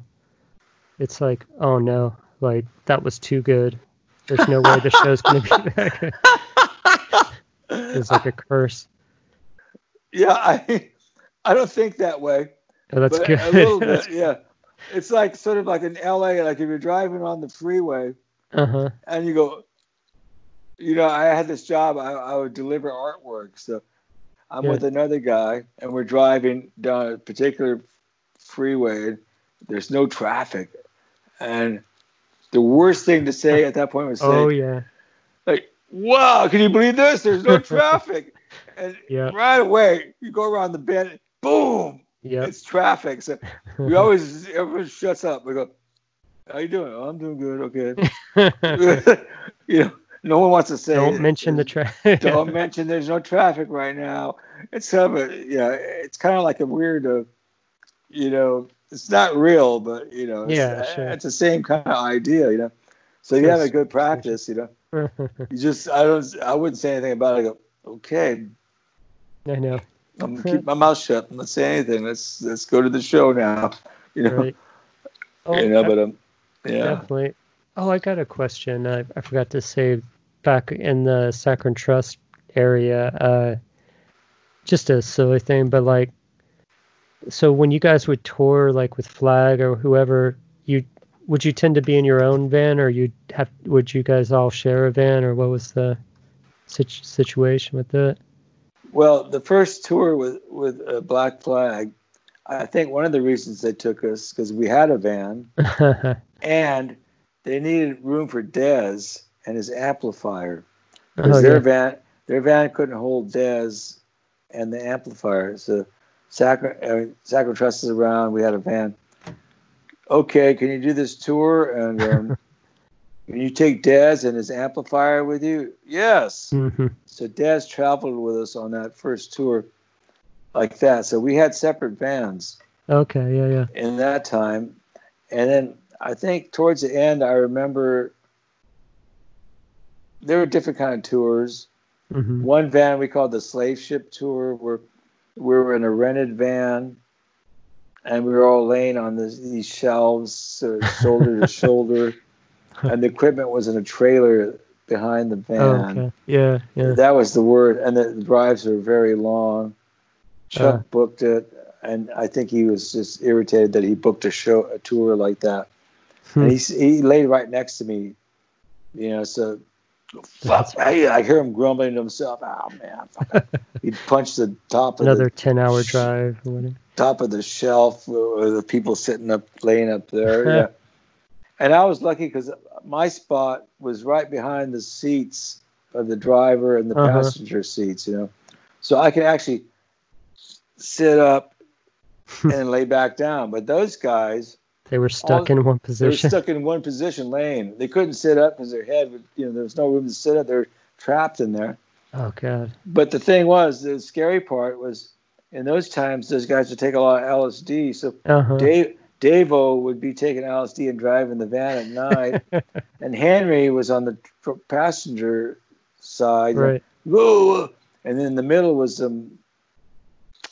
what's his name? I forget the guy's name now, but he was one of the roadies, but he had the band. Oh, you're talking about the Nick Heist guy? Tom Tricoli. Oh, Tom Tricoli. Uh-huh. He was in the middle. And they'd be, you know, in the middle of the night, whoa, look at that! Look out! You know, and we go, what was that, man? I think they were taking LSD and riding in the front seat like that. And I could hear it.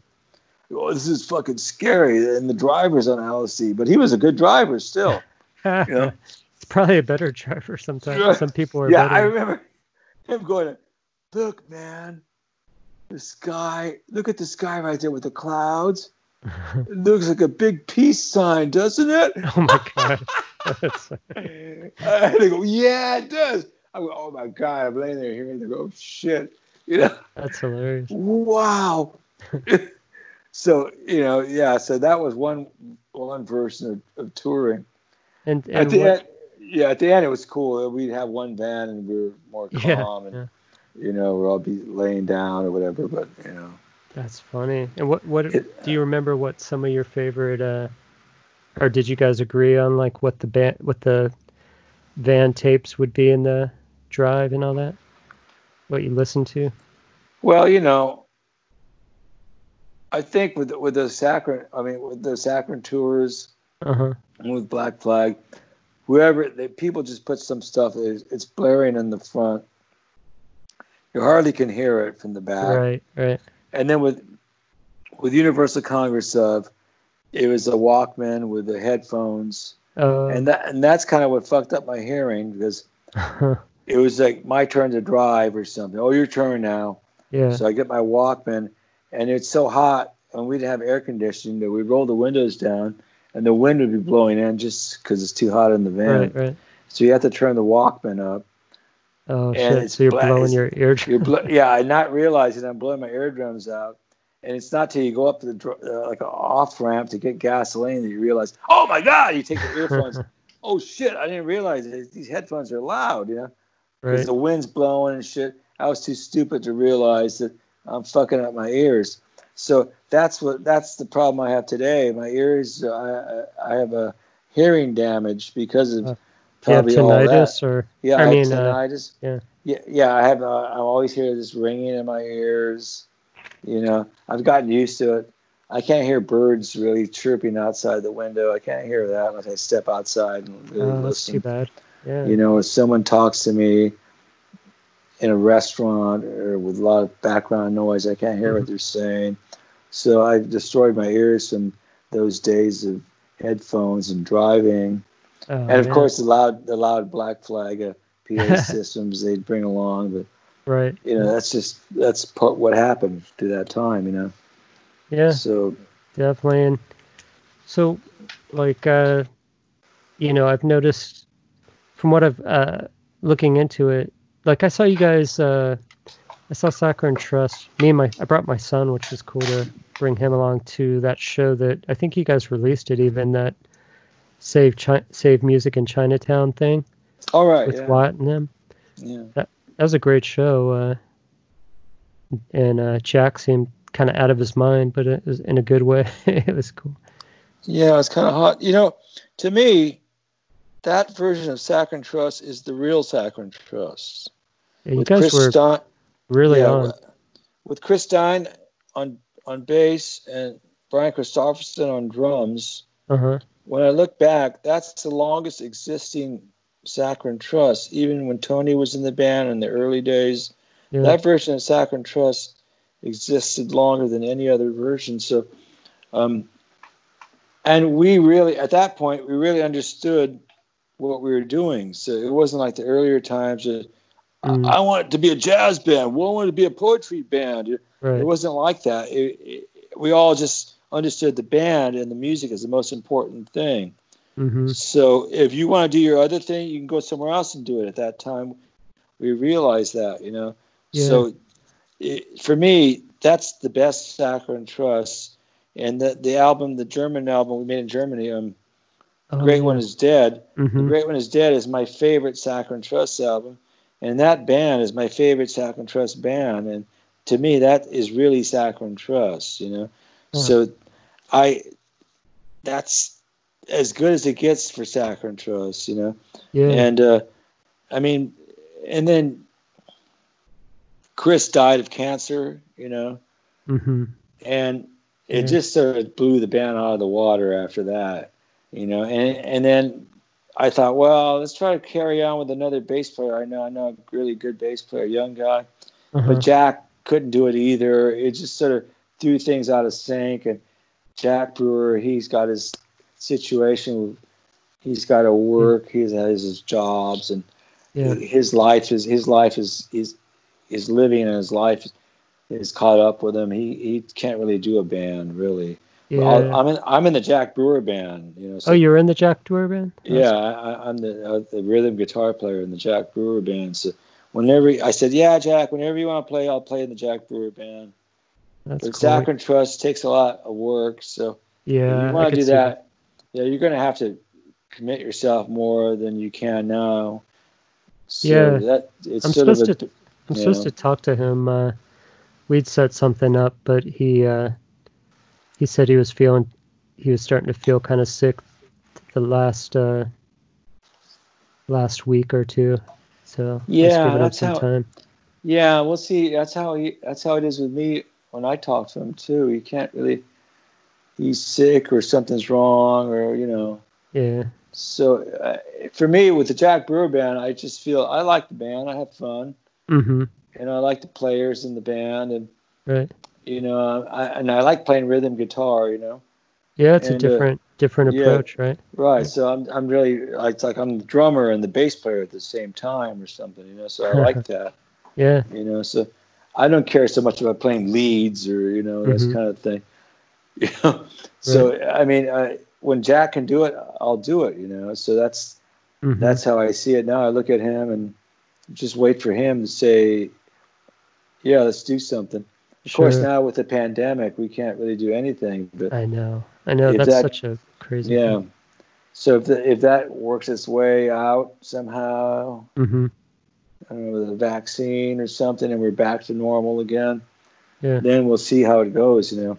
Sure. But even then, I can't see Jack able to do a Saccharine Trust thing Mm-hmm. at this point. But who knows? Who knows Yeah. what'll happen? Right. Yeah. Of course. You never, when you think you can know what's going to happen, something like a pandemic or something totally opposite happens of how you plan your life. So yeah. Right. Yeah. So you said you were working on a recording that's recently. Yeah. That's just it's a new thing I just started thinking about. And Dan McGuire, the guy from Unknown Instructors, he's always coming up with ideas. This guy, I don't know. He's a teacher. You know. Mm. I think he teaches high school or something. He must make some good money, but he's always got these projects, you know. He Right. puts a lot of CDs out besides Unknown Instructors. Yeah. And, I got this new thing. And he's got this cello player who's pretty good. She plays in an orchestra, you know, Yeah. Yeah. in Toledo where they live. And I Okay. thought, wow, cool. So there's this double track of cello. He had this idea for some poetry thing he wanted to do. So he'd add some guitar, Joe. Hmm. I said, all right. It's not very long. It's about 2.5 minutes long. Oh, But okay. the cello player was so excellent, the way she played her parts, you know. And, you know, she's a trained musician. So Yeah. I listened to that. I go, oh, just jam on that, Joe. I'm thinking, I don't know about that, you know. You're like, I don't want to mess that up. It's sort of like, I hear that, but jamming on it just sounds kind of lame. So I decided, you know, I didn't know what to do. So I came up with this approach that's new for me, where I had some parts I composed and would play different parts, you know, these small snippets of parts. Huh. And so I thought, well, let me try to play this. And okay, there's that part. Uh-huh. Whatever. Oh, I messed that up. Let me do it again. Okay. Oh, it was good, but not quite right. You know, I'm going like, oh God, man, it's taking forever. Wow. And then I thought, wait a minute. I'm only using GarageBand. You know, that's all I have. I go, I can edit these things. So I started thinking about these ideas of musical parts and edit them so they sound like one thing, you know. Right, one seamless thing. Yeah, one seamless thing. So it's a new idea for me, and that's kind of what I'm looking towards right now, creating music in that way, where I have these ideas and I edit them together where it has this sort of a structure that it goes along. Because what I have to say, in the last 3 years, when I moved into my new room here, I said, what am I going to do? I had the classical radio station on, you know. I just have classical radio on in the background all the time. Because with jazz, that's kind of how understood jazz, but just by listening to it a lot, absorbing it, Right. So I thought with classical music, if it's just in the background, maybe I'll just absorb harmonic structures, musical structures. It's on all the time. I go to sleep, I wake up, it's just there. Mm-hmm. And actually, it seems that it's influenced some of my ideas. So just because it's always on, it's not on now, but Yeah. I started to feel this sense of harmonic structures just from the last 3 years of just having it in the background. Oh, that's So interesting. yeah, it's a sort of through osmosis somehow. I was gonna say you're subconsciously learning harmony and classical arrangement. Right. on it, It's yeah. sort of like that, even though I don't really understand it, or I do understand it, even though, it's kind of a thing where I'm just absorbing it. Right. And it's sort of like it's my own punk rock version of learning something like that, just like back in the old days, or trying to figure out jazz and hearing it all the time, or just going back to when I first started to play, and Right. Well, it reminds me of something like I don't know if you were a fan of. I mean, you had to at least be aware of like Beefheart and stuff like that. all right, yeah. Who created these like, super intricate beds of sound, but without knowing how to play a note. Yeah, it's that kind of. I mean, this is food for that kind of thinking in a way, Mm. Yeah. So Absolutely now I makes think sense. like, oh, I had this idea about this change. I don't know how I got that idea. Maybe from just hearing things, So the Right. classical kind of influence comes in a funny way, I'm certainly not a classical player, or Yeah. even I'm a non-musician, but having this kind of stimulation is good for creative ideas for me, So Yeah, now I'm definitely. thinking in this realm where, I want to kind of compose these pieces that are my own kind of structures, Hmm. So that's kind of what I'm thinking about right now, especially with the pandemic and all that. So I can just Yeah. do that while I'm here, Yeah, while you're kind of forced solo mode. Yeah, right. Yeah. Interesting. Yeah. So like what and then as far as like collaboration, like what would be your dream project, that you haven't done? It'd probably be me doing some music that I wrote and I created with some musicians who can do it and understand it. Mm-hmm. So that's my dream project. If I can I haven't gotten to that point yet to write Huh. music like that. To say, Interesting. okay, yeah. I mean, I hear some great people doing that already, and they inspire me. Yeah. But just to say, wow, I wrote this song, and I have this. I'm really excited. I wrote this song, and it's instrumental or whatever, even with singing. Uh-huh. And I need some people who can play this for me and play along with me, and they're going to do that. Mm-hmm. That's cool for me. That's my dream project. I know the instrumentation I would want already. Yeah. So if I can come to that point, that'd be like a new beginning for me. So that's what I have to strive towards. That's what I'm striving towards now. To be able to do that. Yeah. And do you see it as a composed thing, or as just picking the right people to help add their colors to what you do that fits within your vision, or what? Yeah, of course, it's both those things. It would be composed, but other people would have to contribute something, that makes it special, So Sure. yeah, so that's sort of what it is. It's all about, Yeah. or understand my direction, or what I like to do, and it's something they would like to do too, So Yeah, definitely. that's kind of what I'm looking for right now, Cool. And I'm Yeah. just trying to prepare myself for that. Yeah, so you're at the top of your game when that opportunity comes up, right? Right, yeah. And so I'm just trying to, now I just have to prepare the material to do it, and my thoughts about it, so Mm, that's how I'm feeling, that's cool. and Eh, developing my ideas. yeah, yeah. Well, and it sounds like you're doing a lot of the legwork with with playing with is it John on the John, street? yeah, Yeah, and yeah, doing some of the way you're thinking about approaching creating some things with GarageBand, all that. right, yeah. So it's like you're building towards kind of you know what it's I guess chipping away at the piece that's in the slab. Yeah, exactly, yeah. So that's what I'm doing now. That's how it is for me, Well, you what know. what was the last thing that moved you? Would you say I mean, music, listening, or what do you mean? anything? Yeah, however you want to answer.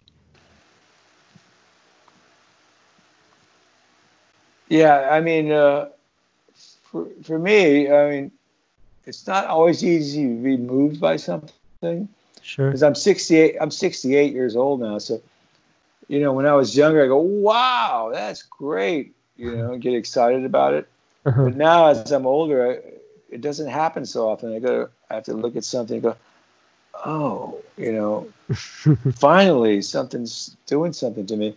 Yeah. So there's a lot of different things. It could be just having a moment of somewhere and thinking, and feeling a certain way, Hmm. or it could be hearing something, or with music, all of a sudden I'm on a certain kick. I get on these certain kicks, Recently Yeah. it's been the Stooges, Oh yeah. Oh, yeah, oh fuck, man! I never really listened to these guys that much, Oh So I wow. check that. So Oh stuff yeah. like that, just things, Which you know, and just I'm sorry, I don't mean to. Raw Power and Funhouse. Okay. Yeah, which are Yeah, two different beasts, but yeah, I mean, yeah, Funhouse is what drew me into that whole Stooges orbit, and I could yeah, I could see some especially maybe because side two has the sax and all that, but like it's mm, not light years away from it seems in the same universe as Saccharine Trust in some ways. yeah. A rock with sax. I kind of, Yeah, I yeah, always go, yeah. oh man, why are you doing that? Why did I do that? I always think that. But anyway, but yeah, so these kind of things. I mean, and I started to think about playing guitar because I was doing this project for Dan. And I thought, well, I was playing the Telecaster, Hmm. and I said, that's not working out. So I pulled out this Epiphone hollow body, Hmm. and then it became about the articulation of the instrument and the way the notes are struck. Yeah. You know, so that was a really important thought in my mind about playing. Mm. So it's just it's almost like you're playing an acoustic instrument, but you're not. That's So interesting. Yeah, so yeah. that was a new thing for me right now. So yeah, the articulation of the instrument, Hmm. and that kind of moves me just trying to be able to do that. Yeah, yeah, So yeah, that's where I'm at with that. And yeah. And but yeah, things move me every day in a way. If I'm lucky. yeah. Well, yeah, exactly. Yeah. Uh, yeah, and I mean that's one interesting thing about uh, it's fascinating that just variations of wood and strings, like two different, a Gibson and a Fender is going to cause you to play in two different ways. Yeah, it's the physicality of the sound. I Hmm. mean, I'm really into the idea of striking a string, the attack of the string, and Yeah. then what kind of sound does it produce? Hmm. Okay, and it's going to be amplified if you plug it into an amplifier, and But when you just hold it in your hands and you're playing it, it's that's the actual sound of the thing you're doing, you know. So understanding that, and then okay, now let's plug it into an amplifier. So it starts from that, you know, and then you start to play, and then okay, here's the amp. So it's the pickups are creating the sound of this thing that resonated on its own. Now it's the pickups are part of it and electronics of it. So all that stuff comes into play, you know. So it's sort of making the sound of this. It's like you're playing a piece of wood, or I don't know, a coffee pot. You know, I don't know. You know, it's sort of this is the sound I'm going to get out of this thing right now. You know.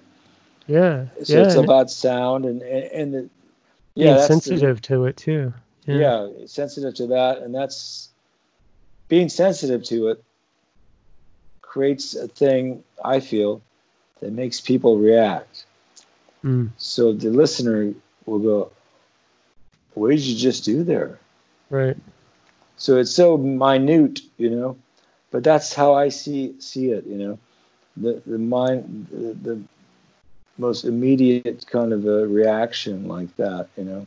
Well, and that goes in a way, and on one level that kind of ties in with talking about the Stooges, you know, who played these songs that, you know,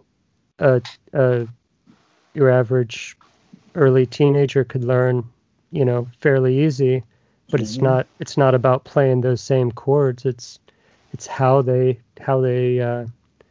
you know, how they hit their instruments, how they the attitude behind it, right? Yeah. The sentiment behind the sound being made. Yes. Right.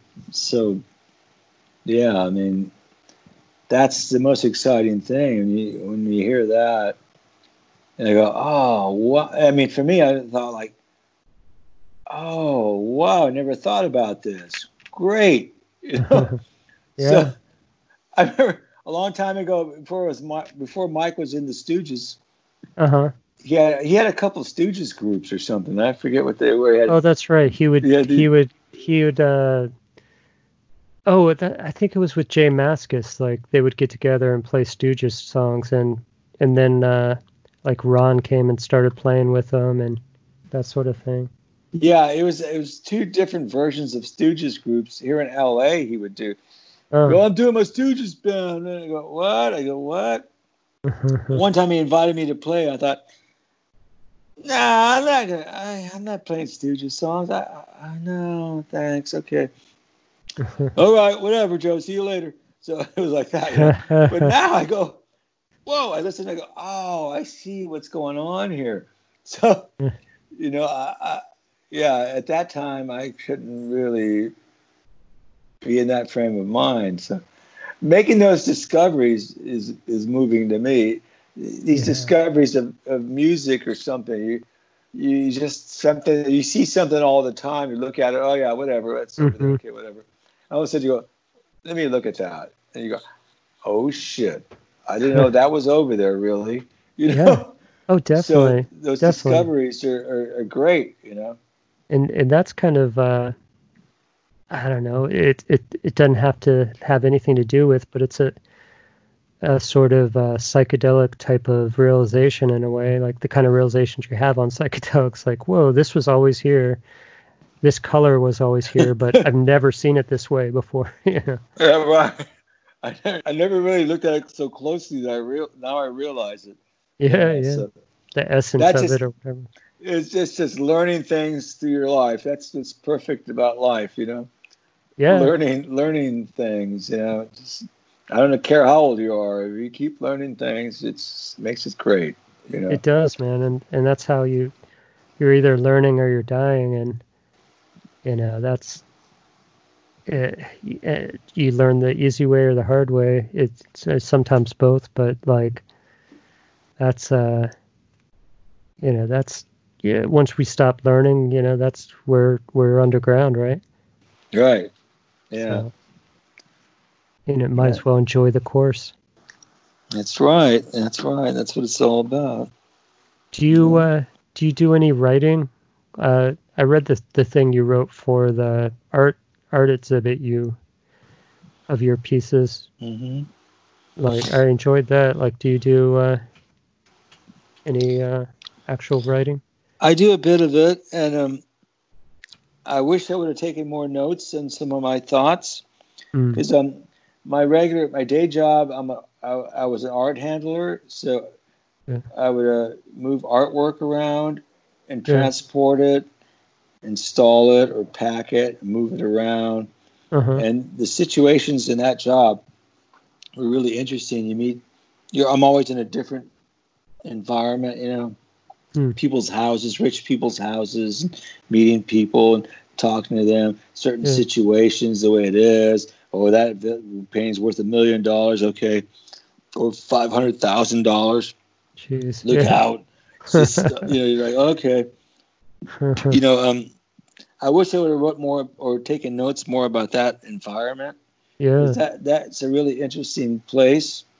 It's pretty And unique. Yeah. Yeah, I thought, man, I should be writing about this stuff. This every day-to-day activity with this, but I never did. Mm. So if that would be interesting writing to me. Mm-hmm. But I didn't do it. So my memory, I don't remember those things. So who knows? I may write something. I wanted to write a story about Saccharin Trust, because a friend of mine said you should write a memoir about your times with Saccharin Trust. Yeah. And I thought, man, that's kind of corny, man. Really, I don't know, man. I don't know I thought, what if I wrote a fiction piece about a guy in a band like Saccharin Trust? Right. Right. So I started to write something like that, where it's not really, and it gives you more liberty in a way for more things to go on, So I thought, I'm going to write a story about a guy who's in a band playing guitar, like me, playing guitar in a band, and this is what's going on. So maybe at some point I'll be able to do that, but that's kind of my only inspiration for writing, really. That would be interesting, man. I'm sure a lot of people would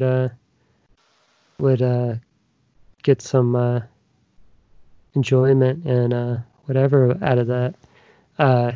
Yeah, I mean, that's what, that's why I thought something like Bob Dylan's autobiography he wrote a few years ago was so interesting, because it's so like kind of stream of consciousness, kind of goes off on these different rants and raves about different artists, and it wasn't linear as far as timeline and all that.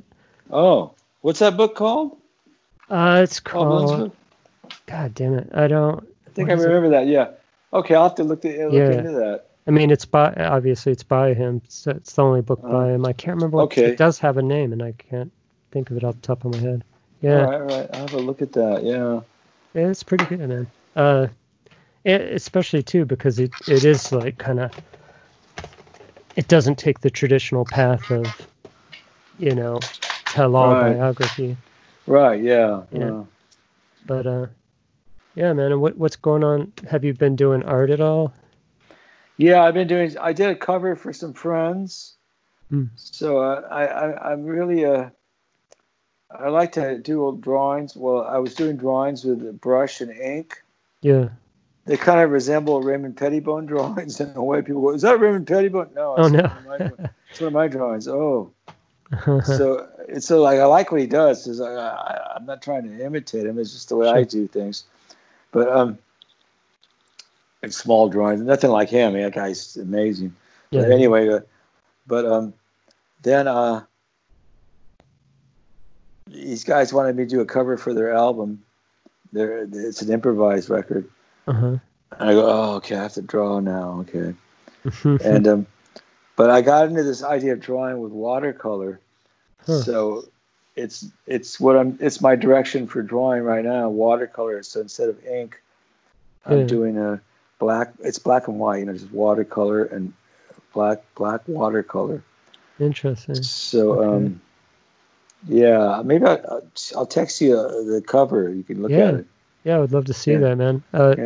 What's the project that you're doing it for? It's this guy Dan Klukas. He's a trumpet. He's a trumpet player. He plays a cornet. Okay. He's a trombone player. I don't remember his name. Mm. And drums and bass. Mm. And they did an improvised recording, and they asked me to do a cover for them. Yeah. Cool.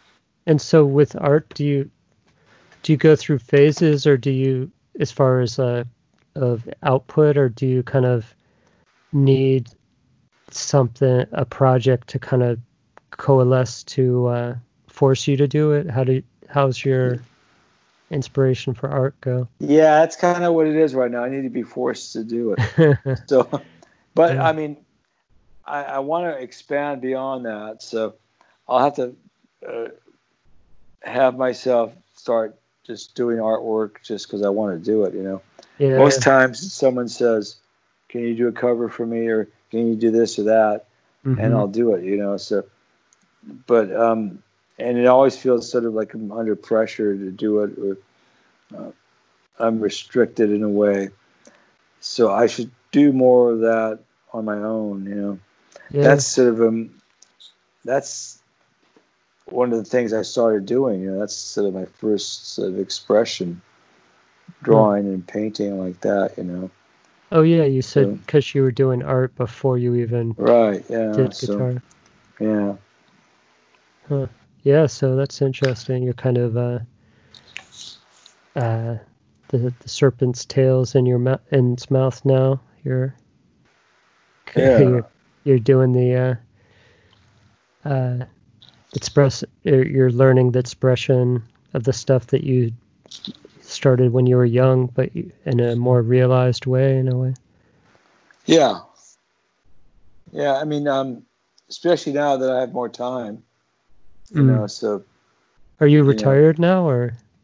No, I'd like to be retired, Mhm. but, you know, I collect Social Security, but, you know, I still have a lot of bills, so it's not enough to cover all that. So I have Yeah. to find some kind of work or something at some point when things clear up. I don't know what's going to happen. I know. But, No one does, man. yeah, so it's just making money and finding a way to make money, you know. Mm. That's sort of where I'm at. My costs aren't really that high. I'm just, Yeah, that's you good. know, I don't, you know, I'm just a guy here doing my thing, you know, so Do you not a big deal. right, Mhm. right. And, when was the last time you played out? I mean, obviously before the pandemic, but Well, of course, on the street oh, that's true. yesterday. Yeah. Right, And right. and the last actual show in a club was with Jack Brewer Band in San Pedro at this new club they had there. Mm, So that was the last time I did a gig in a club okay. with them, you know. And does playing with your friend John on the street, does that give you some of that energy and release that you get from playing live shows? Oh yeah, sure. Yeah, that's Because we're out great. there. We're actually playing outside with amplifiers, and people drive by and look at us or honk and wave, and or they just stop and look at us, you know. Has anyone recognized you? No one. Not That that I know. That'd be funny. Hey, Joe Bison, what the fuck? would- right. What are you doing? No one's ever done that. It's mostly people, but they trip out. Like they go, "What is going on there?"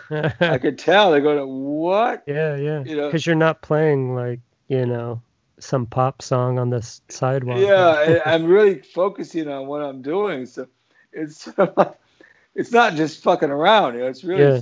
it's almost like okay, serious shit. Like okay, I'm doing this, and Yeah.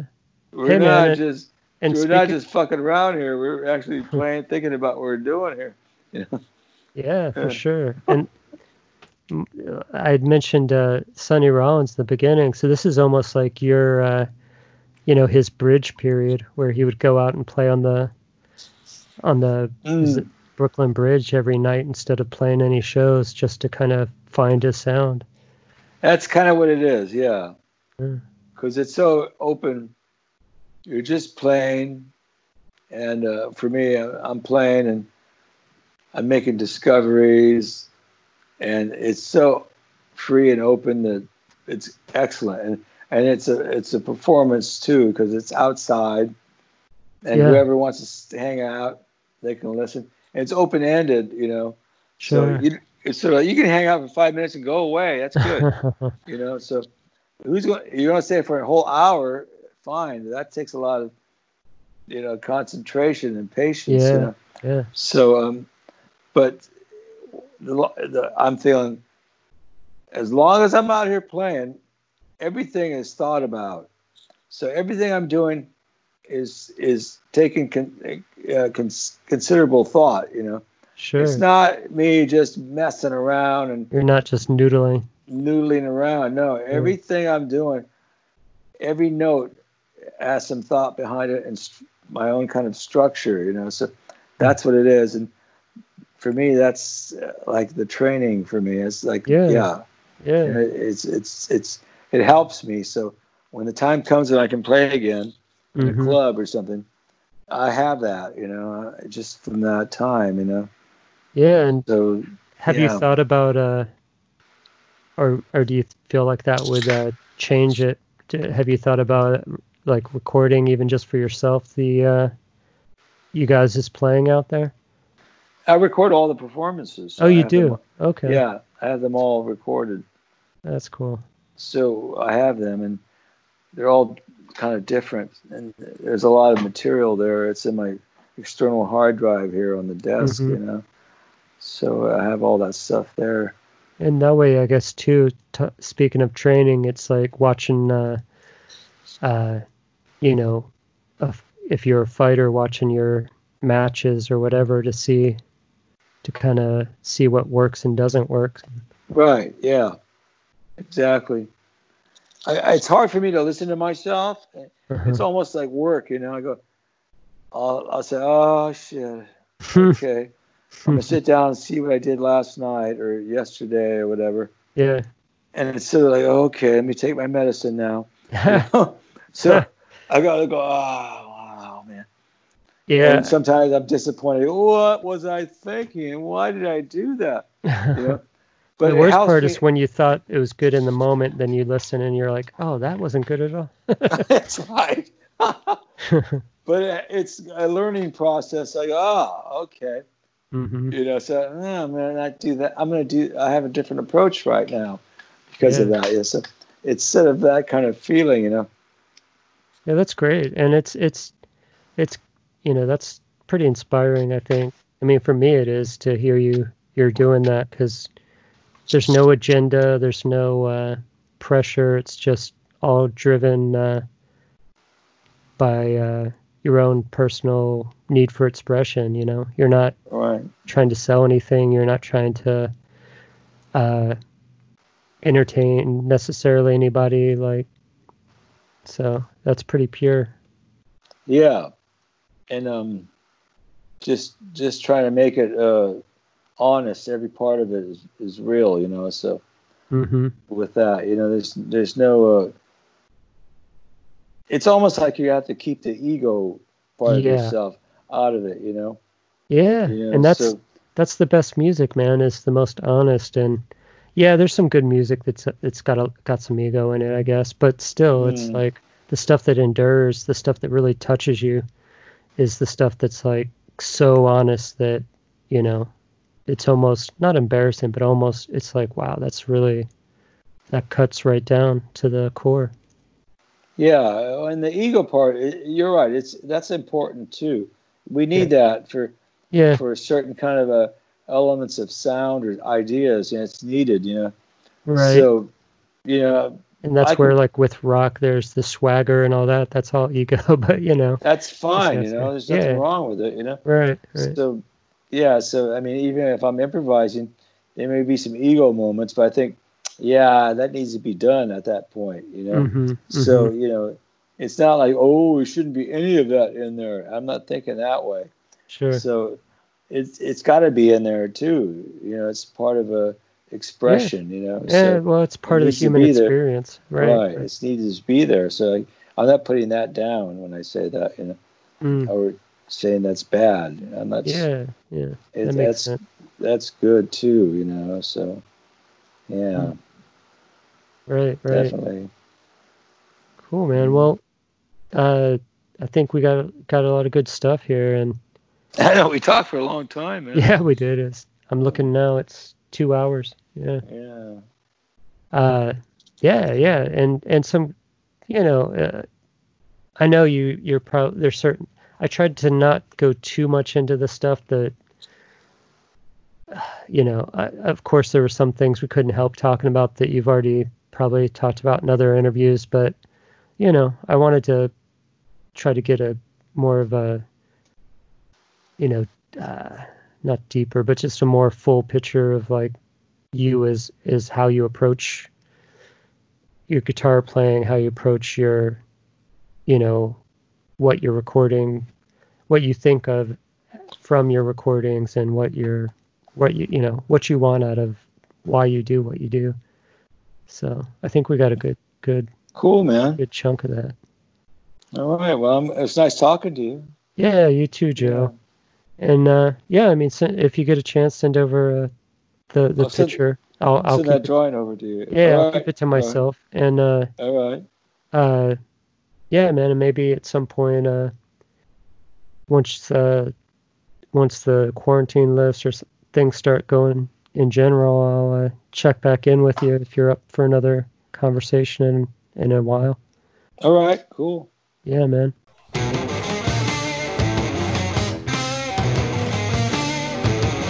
Circumcise me!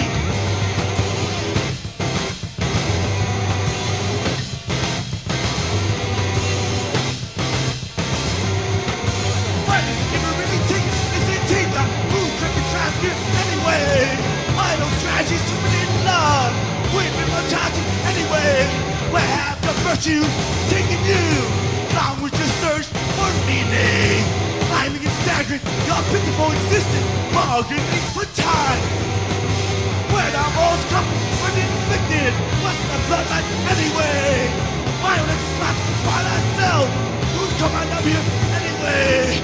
Slave, grind, at will, an endless cycle. Rip hard to endure hours and hours of damnation, spinning to this hate and confusion. Yes, there's hope on the other end of those streets. Where have the virtues taken you? Wrong with your search for meaning. Climbing and staggering your pitiful existence, bargaining for time. Why we get back up when it's all so much harder? Who's an example anyway? When we're gonna fight to the work stopping over? Why make senses anyway? Picture a world so simple and thoughtful, with smiling neighbors. All right, so this episode, I've got my co-host from the other podcast, End on End, here for the Record War, Jeff Kaplan. He is a huge Saccharine Trust fan, is he not? He is. He is a huge Saccharine Trust fan. Yeah, as am I. And this was hard because to me there's not a bad record in the catalog, and it really is hard to... I mean, actually it isn't hard for me to choose my favorite, but Jeff, you chose my favorite, so I chose somewhat of a cheat one for the Record War. So Well, what did you choose, Jeff? Yeah, well, I mean, if this is our podcast, I'd probably, lambast you a little bit for picking it such a cheap choice. But this is your house. This is a whole brand new house that we're in right now. Uh-huh. It's very different than the other house that we we visit. But architecture's all different. yeah, well, just saying that I'm a huge Saccharine Trust fan. They were a very, very early band for me, actually. But if I had to pick one, and I love them all, but if I had to pick one, Me it too. would be the first full-length album, the second release overall, Surviving You Always. You bastard. Yep. It's classic. It's the one I know the best, the one that you said you know pretty much every note and change on all those SST records from them. I could definitely say that of Surviving You Always, and Pagan Icons for that matter. But yeah, such a good choice, my friend. They're all great, and it's unfortunate because this is the one album that's the hardest to find. Right. You know, it was only ever released as a standalone release. It was only ever released on vinyl. It never got a CD repressing. The only compilation it's on is on that the Sacramento Element cassette that pairs it with Pagan Icons and a few of the early comp tracks they did. But even that was only ever released on cassette. I mean, there was no modern pressing. There was no CD version of this album. No CD. And, you know, I mean, I guess you could go on Discogs and purchase it for a bit. I think it'll cost you a few bucks to do it. Yeah, and so like 40 or 50 probably. So the only way to do it is to, you know, just find it and download it somehow, or, you know, YouTube. But you're never going to get. This album sounds really good. Like, the record itself sounds really good. It does, and I tell. We discussed it in the interview with Joe. That very thing, and he's of the mind that it's kind of cursed, that it wasn't meant to be heard, and that sort of thing. And I told a story about, which I don't know if I'll keep this part since I'm told it early in the interview, but where I had it for years, it disappeared somehow, and then saw it in a record collector record store in Vegas, and kept putting off getting it because it was kind of a high price for the condition. Finally, I bought it. I was like, I'm gonna get this. I have to own this again, and bought it. And the very next morning, our new puppy chewed it to all live in hell. And it was gone again. Oh, that's terrible. I got my copy. I actually remember exactly where I got my copy. I got my copy at Tower Records in New York City. I was still in high school, so this was. I probably got it around 87. Okay. And my sleeve, the bottom, the glue has come undone across the bottom. So this is, the record's in really good shape. The sleeve is not in as great a shape, but this is just because of use. This is just because I've listened to this album 1,000 times. So it's worn, but it's, you know, it was bought pristine. It's just, you know, the wear and tear of playing it so much. Which is a good thing, yeah. Oh, yeah. Yeah, so, you know, I am so on board with that choice, and yet this is the record war, so you came with Surviving You Always, and I am taking a record that covers all the eras of the 80s and throws in some extras, that being Past Lives, the live collection. That's an unfortunate choice, but okay. So basically, you chose an album that has songs from the album that I chose. Perhaps. So what does that? Different. So what does it say about your choice? That it's inclusive and superior, maybe. I wouldn't say superior. No, I no, like I'm Past just kidding. Lives It's a not. lot. It's a great collection. You know, it's an odd live album because most live albums are, you know, a complete show, or at the very least, you know, they record a weekend of shows where they play the same sets and put together the best takes and make it into a good show, into one complete show. But Past Lives doesn't even try to do that. No. A part of its charm is that you're hearing Saccharine Trust through all their eras, and, you know, you hear them live in 1980, you hear them live in 1986. I think one of the songs they do twice, like Effort to Waste, which they did on Pagan Icons, and they also did it a completely different rearrangement on We Became Snakes, and so you kind of hear them play both those versions. So it's a great choice. You do get a nice collection across their years. Yeah, it is, and it's you know, some of the songs are a little bit raw recording. Some of it sounds much better. Right. I like that you get some of the banter.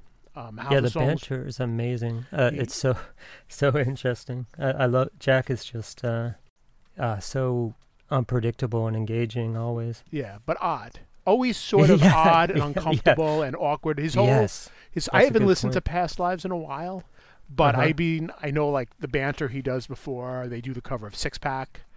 Oh yeah. where he's talking Yeah. about, those guys don't really know how to drink. They don't really get the feeling right, and Mhm, it's mhm. just, it's kind of funny and sort of like awkward at the And same awkward. time. Yeah, yeah, But absolutely. And you get, I guess this good place just to say, I wrote this down in the notes anyhow.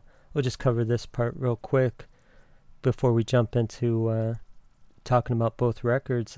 Yeah, I mean, the covers on this record, it's amazing.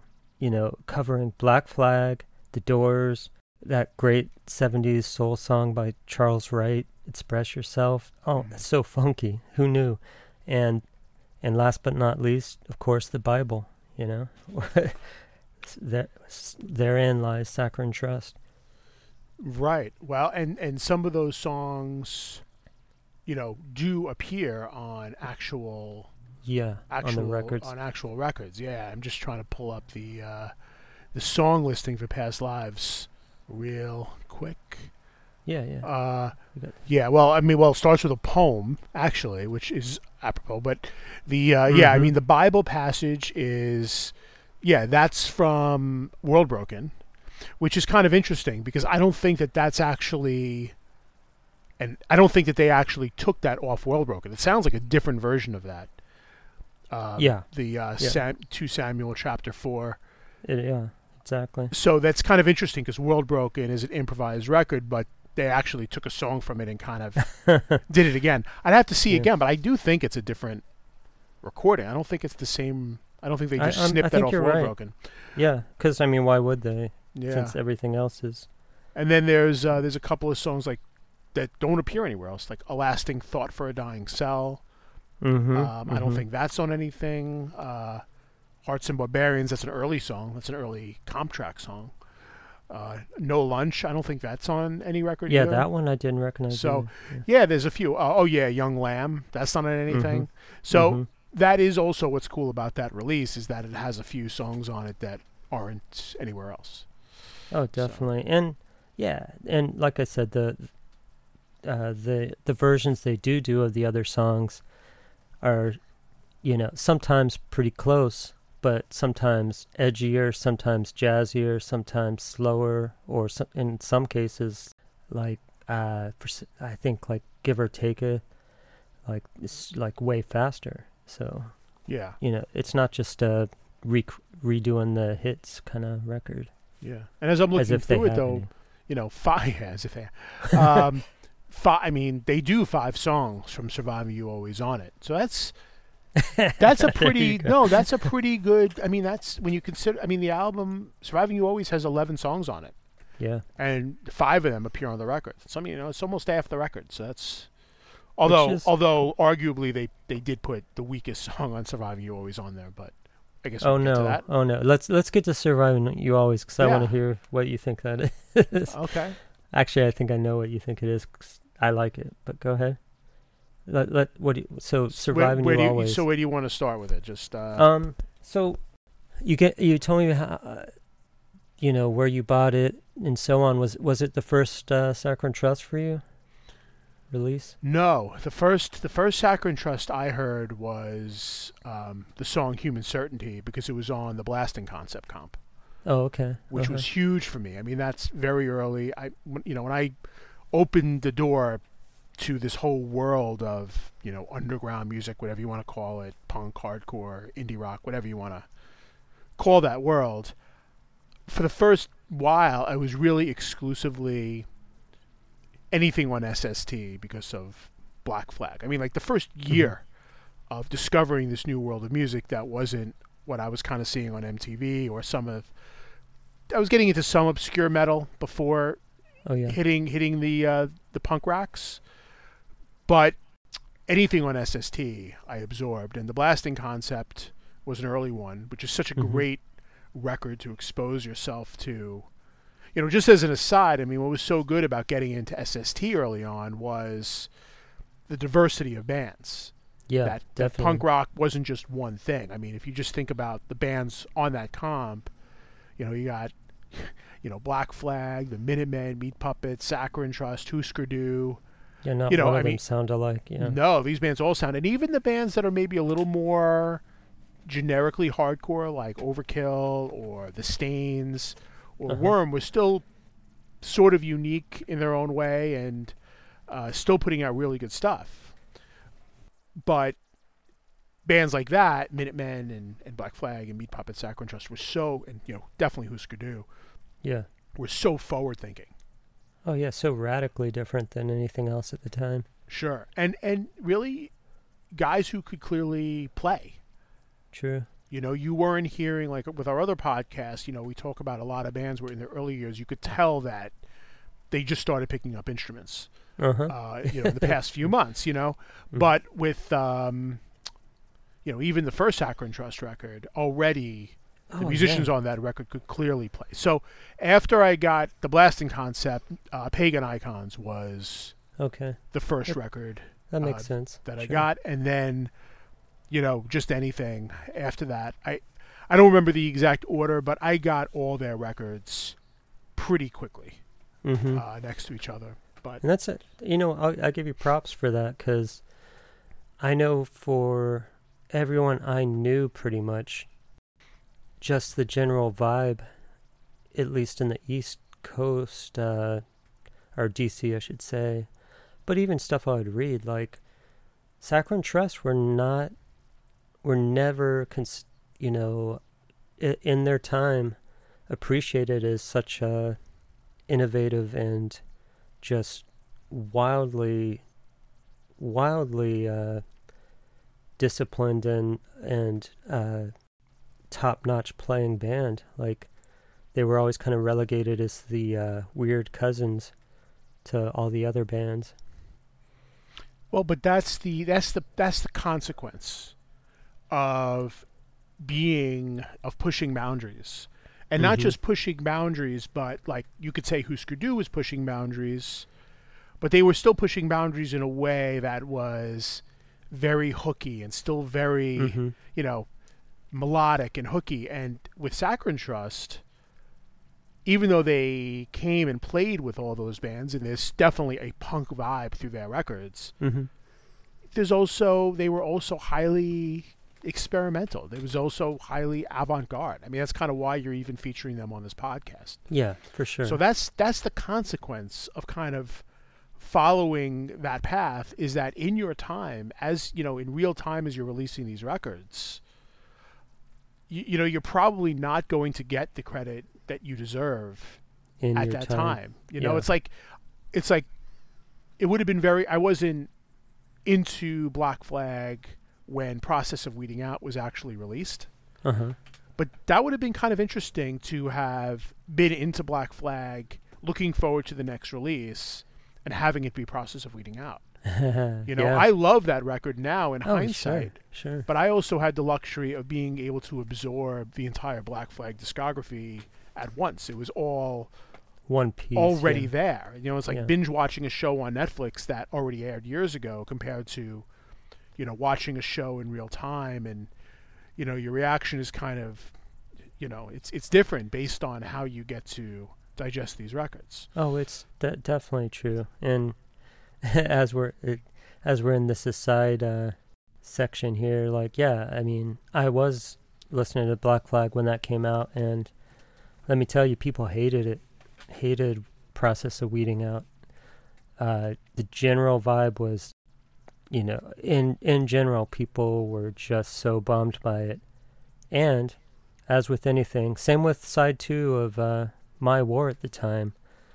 These days everyone cites it, but back then it was like there was a lot of people that hated it. And I wasn't one of them. I loved side 2 of My War, and I could appreciate and kind of liked Weeding Out, but I wasn't deep into it. But yeah, it was a super divisive move to go in both of those directions. And to tie it back around, speaking of divisive, you've got Saccharine Trust, who would tour with all those bands, as you said, these punk kids go in there for pure aggression or pure tuneful aggression, and you've got neither one of those, except for a little bit of tension and angst and Saccharine Trust, but in Jack Brewer, you've got a vocalist that's not your typical screamer, not even remotely hardcore. He didn't look like, sound like, or express himself like anybody in the punk scene at the time. So, no, I mean, he was a beatnik poet, yeah, fronting a band. Yeah. If you see them live, I mean, again, we use the word awkward. Like, there's kind of an awkwardness to his delivery or how he is on stage. His vocals can be very, I completely understand if someone is turned off by Saccharine Trust because of the vocals. Because I could see some people to find them a little bit, irritating or monotone. But he's got, at the same time, he sort of has a vulnerability in his voice, while at the same time he can project. But going back to what you were saying before, this is part of a larger conversation, and that is, when you're in a band, you think of your band differently, and you can kind of go with the evolutions that might come from either your own developments or through lineup changes, and definitely the lineup changes of Saccharine Trust are a part of their story. Huge part, yeah. Yeah. But when you're an audience, the band name is a brand. Mm-hmm. It's and I don't care, how punk rock you are. I mean, your band name is a brand. And so with Black Flag, if you're a fan of Black Flag, then you have a certain expectation of what a record coming out on, under the Black Flag name should be. And if you get something that is so unbelievably different than what you've expected, whether it be the second side of My War, and then maybe you then adjust to that, and so you get into you can deal with sort of, maybe you can't deal with Family Man so much, maybe you can deal with Slip It In, maybe you can deal with Loose Nut, but then you hear Process of Weeding Out, and again it's like, what are you doing? Like, what are you doing to me? And with Saccharine Trust, all 4 of their albums are completely different from each other. Yeah. And so, but Saccharine Trust, so from their point of view, well, they're just evolving. It ends up, every band sort of has a story of what they were. If you're Rush, let's just say, except for the first album, Rush ends up being the story of the evolution of these 3 people who, went through life together from young men to, older age, and their evolution as a band together. Whereas, other bands might really be the journey of one person in that band who kind of takes that band through many lineups. Mm-hmm. In the case of Saccharine Trust, it's really the journey of Jack Brewer and Joe Baiza, and the different rhythm sections that they would acquire. I mean, Tony Cicero, who plays drums in this record, did stay with them through their SST years. He's not on the earlier record, but every record had a different bass player. Mm-hmm.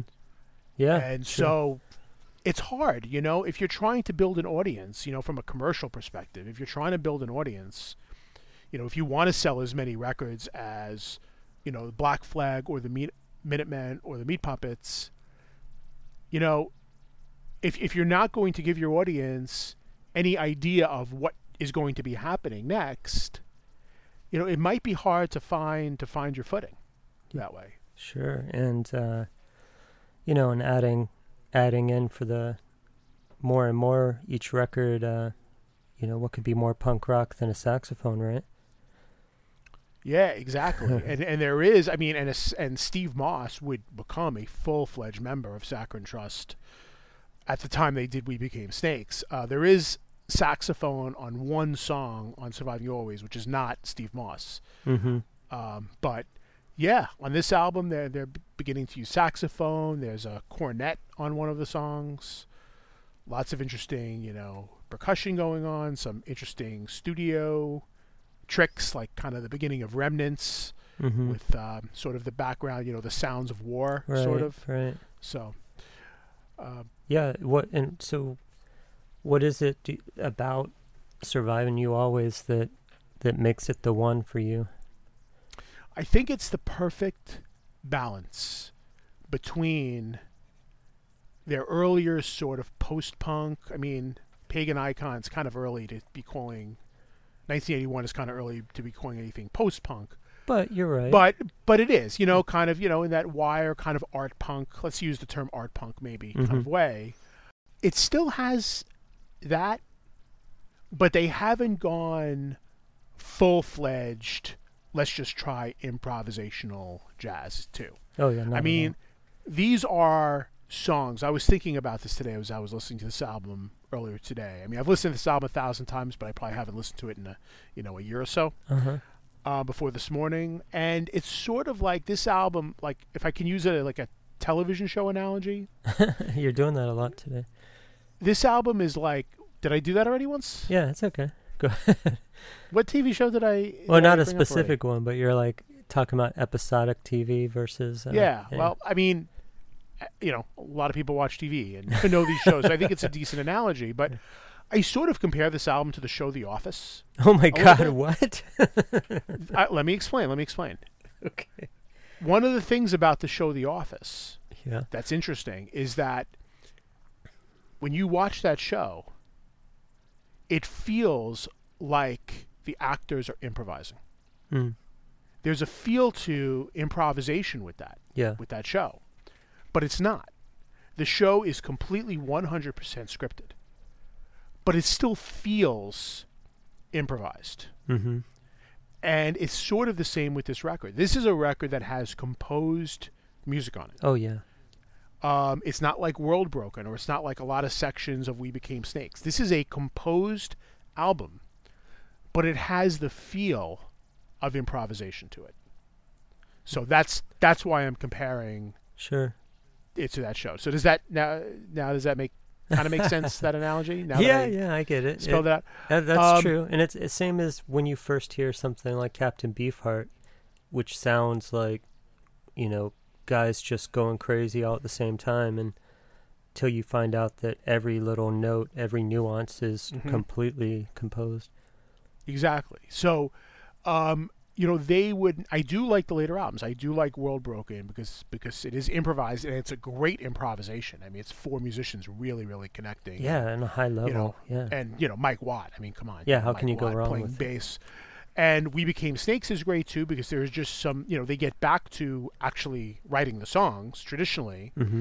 But clearly the band has now really incorporated much more overt jazz influences. Yeah. Where on this album, it's kind of like an art punk's approximation of jazz. True. Yeah. And there is still a lot of punk rock going on this record. There are a few songs. It's very angular. There are a few songs in here that do sound like they could have been on Pagan Icons. I mean, A Good Night's Bleeding, Craving the Center, those two songs definitely sound like something that could have been on Pagan Icons. But then you have things that are just relentless and all over the place. And it's kind of a record where, you know, I'm listening to it and I'm thinking, how did these guys even write this? How did these guys even put these songs together? It blows my mind. Yeah. So it's the perfect blend. It's the perfect blend of what came before and what would come after. But it's just, it has this boiling over and intense vibe to it. Ebullient, is that the word maybe I'm looking for? Well, ebullient would be like filled with joy. No, that's not the word I'm looking for. That's not the word I'm looking for. That's not the word. Okay. Anyway, but it's just, it has the intensity of hardcore in a way, but with a more avant-garde, jazz, experimental context. Like, I don't think actual jazz dudes will listen to this record and say it's a jazz record. Of course. You're right. But it has those, you know, it has those influence. And it's so anchored, again, being a rhythm section guy. Yeah. This album is really anchored by an incredible rhythm section. Yeah. I mean, Mark Hodson's, who did not do a whole lot of music after this record, a little bit, but not much. His bass playing on this record is ridiculous. And every record they have, I'm like, oh, that's right. This guy can play like fucking crazy too. You know. Yeah. They never had a mediocre bass player as far as I could tell. And you couldn't be. And I love Tony Cicero's drumming, and he has done a lot of stuff. Tony, he's got a lot of credits. But the two of them, you could strip away the guitar almost completely. And still have a really solid sounding record. And so that frees Joe to just kind of go off and do all these crazy, interesting things. Yeah. And, you know, in spots, it's kind of like I'm not overly familiar with the work of like James Blood Ulmer, but a little bit where. Oh, you're taking, some of my notes again. Yeah, I was going to mention him too. He plays guitar almost like it's not a guitar, like a saxophone, or kind of channeling, you know, some like John McLaughlin, Mahavishnu sort of guitar. Yeah, I almost went there, but I thought more like when I thought of, I was thinking Electric Miles, so I was thinking more like Pete Cozy than John McLaughlin. 'Cause John McLaughlin's a little more, he seems a little less splintered and angular than Joe Baiza. But yeah, I know what you're saying. Well, I think that John McLaughlin's playing, at least on Birds of Fire and Intermounting Flame, is very angular and sharp, and it's definitely sharp. Sounds, you know, but I think Greg Ginn has a little bit more of the John McLaughlin. But with Joe Baiza, I feel like Joe Baiza, at least at this stage, was like a much better guitar player than Greg Ginn was. Oh, yeah, no question. You know, like sometimes I feel like Greg Ginn, really interesting stuff, but was also sort of just he was like hitting frets and whatever came out. Whereas I feel he was more like of a primitive, guitar primitive, and not to say that's a bad thing. And he would develop. I mean, by the time he got to, you know, Family Man and those instrumental stuff, his playing had evolved from, you know, what he was doing earlier on. But it was clear to me, you know, what Joe Baez is doing was very specific and very, you know, he knew what he wanted to do and was able to execute it. Yeah, definitely. And, you know, I guess to me too, it you mentioned earlier the hardcore or post-punk intensity meeting jazz of the record. It's like the threshold that they could as far as they could possibly go, you know, is realized on that record. The level of intensity, and it's like a jazzy punk record, and then later they become more punky jazz, like as things move forward. Like the scales kind of tip towards the jazz side more than the punk side a little bit.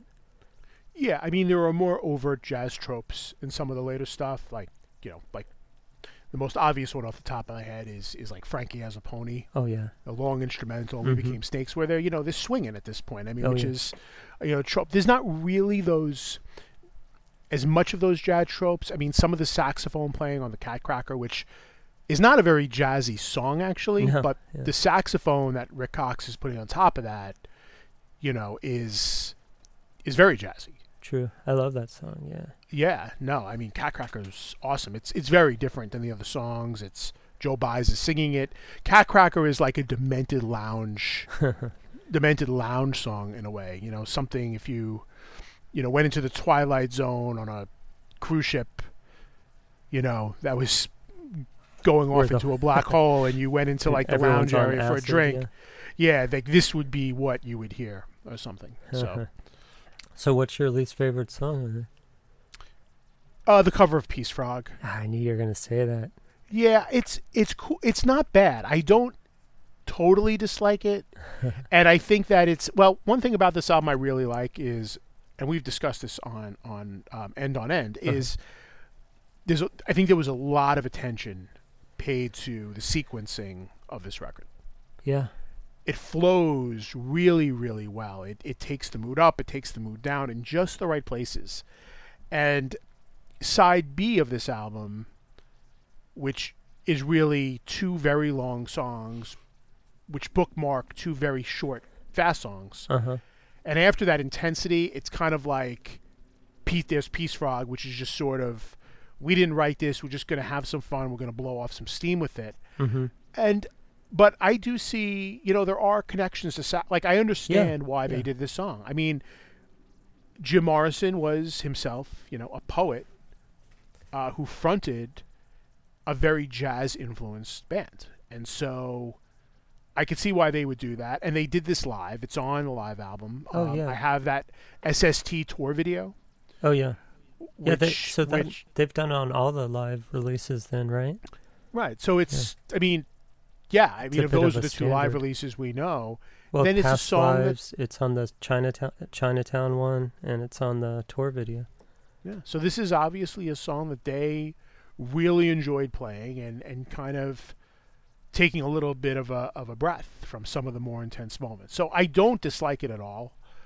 I would say my least favorite original song would probably be Yahweh on Acid. Oh yeah, It's a little overlong. I think that they're definitely experimenting with some things, but I don't think it's as successful as some of the other places on this record.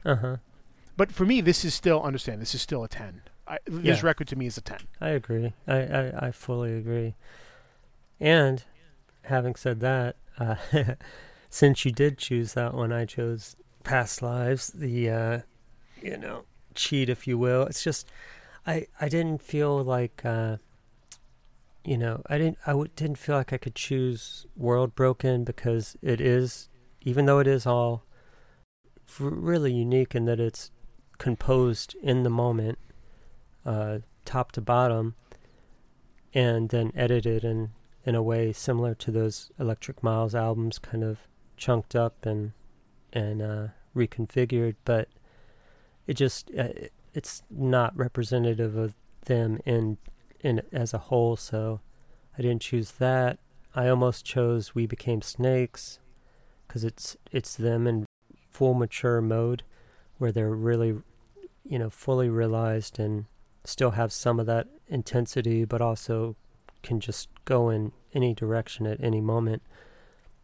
But somehow, I don't know, there's a couple moments on that record that don't gel with me as well as others, so I completely agree. yeah. I completely agree with that. I think that there are some great songs on We Became Snakes. Yeah, like the title track for one. Oh, the title track is just It's ridiculous. So, yeah. But no, there are definitely songs on there that I just feel are not as strong. Yeah, and so that's why I took the maybe the easy way out by going with the live compilation, which I don't know, like you said, the way they approach that as a live album is really interesting because it has moments that are, wholly unique to that show, that one night that they played, i.e. the banter or little snippets of, little jam things and the poetry. That's a great way to open it. But it also just, shows them in full flight in a live setting where they're taking the songs and kind of corkscrewing them, like getting all the juice they can out of them at each show. And I love, I've got it written down. Let's see if I can remember it. The intro he does to your favorite song, Peace Frog, is like that Jack says it's right up there with the intro to Kick Out the Jams, where he's like, It's been a while since I heard it. I think Yeah. I know kind of what you're talking about, but being that we're all here now, we'd like, with your kind permission, we would like to take it upon ourselves to rock the fuck out of you. oh right. Okay, It's so I funny. do remember that. Yeah. And like they you do, said, there's an man. I mean, awkwardness to Jack's delivery as he's saying it. Oh, which makes it that completely. much There's more a complete. genuine. Yeah, I feel like he would be, much more at home at a poetry reading, Yeah. but without his vocals and his, again, there is a difference between writing poetry and writing song lyrics. Oh, for sure. And that's something I discussed earlier in the show, like when I'm just kind of introing it, absolutely. There's some band songs that are poetic, but they're not poetry. You take them away from the music and it doesn't hold up the way that someone like Jack Brewer's lyrics hold up just on a sheet of paper. Mhm. Exactly. Yeah, his lyrics are very readable, and they're not always easily decipherable. No, but that's okay Yeah. because that's part of poetry. It's images it evokes. It's the sounds of the words as you say them. Mhm. Like like the house, the system, the concrete really works well. Yeah. Like just with the flow of lyrics, it almost doesn't matter what the song is about. Not that he didn't have specific intentions, but you can enjoy them even if you're not, going to sit there and try to analyze every word of, Right. of the song to figure out what it's about. You could just enjoy the flow of how he uses his voice and how he uses those words. Oh, definitely. And another thing about his vocals too, on this record, and again, it's something that we have discussed on End a bit, is how a lot of vocalists, especially in their earlier, when they're a little less sophisticated, kind of, match up the pattern of their vocals with the patterns of the instruments. Yeah. Yeah. This album, how he puts vocals to some of these songs is really unbelievable. Because if you were handed like the opening track, The Giver Takes, if you were handed that song as an instrumental and said, okay, try to put some words over this, Uh-huh. I wouldn't even know where to begin. Oh, yeah. I wouldn't even know what to do. And what he does is just so brilliant, Yeah, man. it's perfect. He puts these lyrics over these crazy chaotic songs where there's already completely different things going on and polyrhythmic things going Yeah. on. But he makes guitar. he makes it and he makes it a part of the song. He does such a great job with that. No, yeah, that's exactly in a slightly different way what I was about to say, yeah. In which, obviously I've been listening to the whole catalog, but especially the past lives, the past couple days. And, one thing that really stands out hearing, their whole catalog live is Jack does not have a great, he's not Jeff Buckley. He doesn't have a 5, a 4, 3, or even 2 octave range, really. But he uses his voice, what he has, to great effect. And he has, like, a really, really good internal sense of rhythm. The way he places his syllables, his words, like, they're never off rhythm with what's going on, like, which is saying something with, like you said, songs that are so off kilter and arranged in such, non-obvious ways.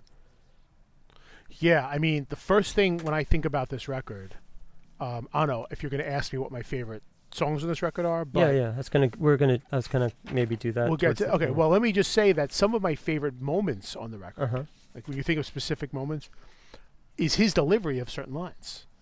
I mean, who let the snake in? Oh yeah. That part, or predatory. Like, that's some real, Yeah. memorable, jarring stuff. Yeah, that when he just gets intense, works. he gets really intense, yeah. And it just, he's committed to it, and he's another instrument. More, just as much as he is the deliverer of lyrics. Yeah, absolutely. Yeah, and one thing about them in general, I feel like, much less these releases, but just you could take any of their releases and it's like you could tune, kind of what you said about the rhythm section, you can tune your awareness onto any one area, 1 or 2 instruments, and be surprised and impressed by what's going on there. Like, surprised in the sense that if you're a musician, what you would naturally think the next note or chord is going to be is 100% of the time almost not what it's going to be on the record or on the, song. And that's, such a testament to their innovation. Yeah, and I don't know if this is a great record for our times, where I feel like there's so much music that people just kind of listen to something once and never listen to it again.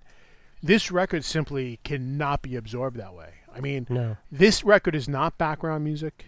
It's not a one-listen record. This is a record that you need to, first of all, get it, acquire it in a really great listenable way, which itself is an obstacle. Yeah. But then you need to, get a good set of speakers or a good set of headphones, and you need to spend some time with this record. You need to listen to it a bunch, because how you listen to this record the first time will not be the same way you hear the record, 6 or 7 times later. And it's completely worth it, because it's when it all fits together in place, the genius of the record emerges. Oh yeah, and again, I'm gonna say that for pretty much all the records, but I'll say it for the live one that I've been checking out a lot.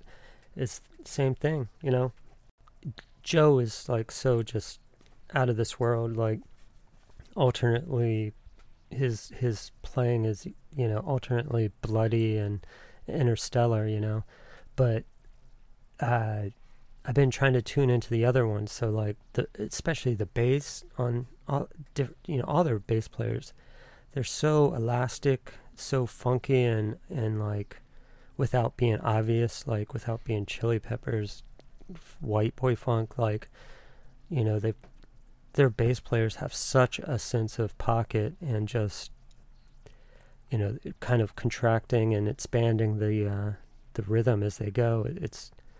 It's pretty humbling as a bass player, and Yeah. I mean, the beginning of Lot Seed yeah, is all bass. Just he's got that sort of like twisty, turny bass line, and that kind of propels the song. And no, the bass playing is great. All of the instrumentation on this album is great, and that's why it's my favorite, and it's one of my favorite records ever, really. yeah. I'm not going to argue with you there. What's your what would you say is your standout track? The one that would be the one you would, if you were on another podcast, perhaps put on a playlist. Well, for me, it's a competition between the two track openers on the two sides. Those are my two favorite songs. I mean, Our Discovery, that's why I said when, like, YHWH on Acid or Yahweh on Acid. I'm not sure how you pronounce that. Yahweh, I guess, right? Yeah, I think so. Yahweh on Acid is sort of like a less successful version of Our Discovery, because Our Discovery is so great. It's the You Don't Know Mojack guys compared the opening to Rush's Xanadu, which I totally never thought of before until I actually heard them say that, and it totally makes sense. Oh, wow, that's but weird, yeah. That song is such a journey, Mm-hmm. And it's 6 minutes, but no minute is wasted in that. Right. And it just opens with this great bass line, almost something you might hear like on an early 90s, like kind of the music that we used to play in the 90s, sort of like that emo hardcore kind of stuff. Like I could almost visualize that bass line being used. Sure.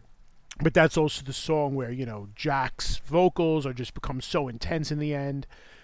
But I go with the Give or Takes. Yeah. That opening track is 2 minutes of complete what the fuck are they doing chaos. It's just a relentless steamroller of energy. It is.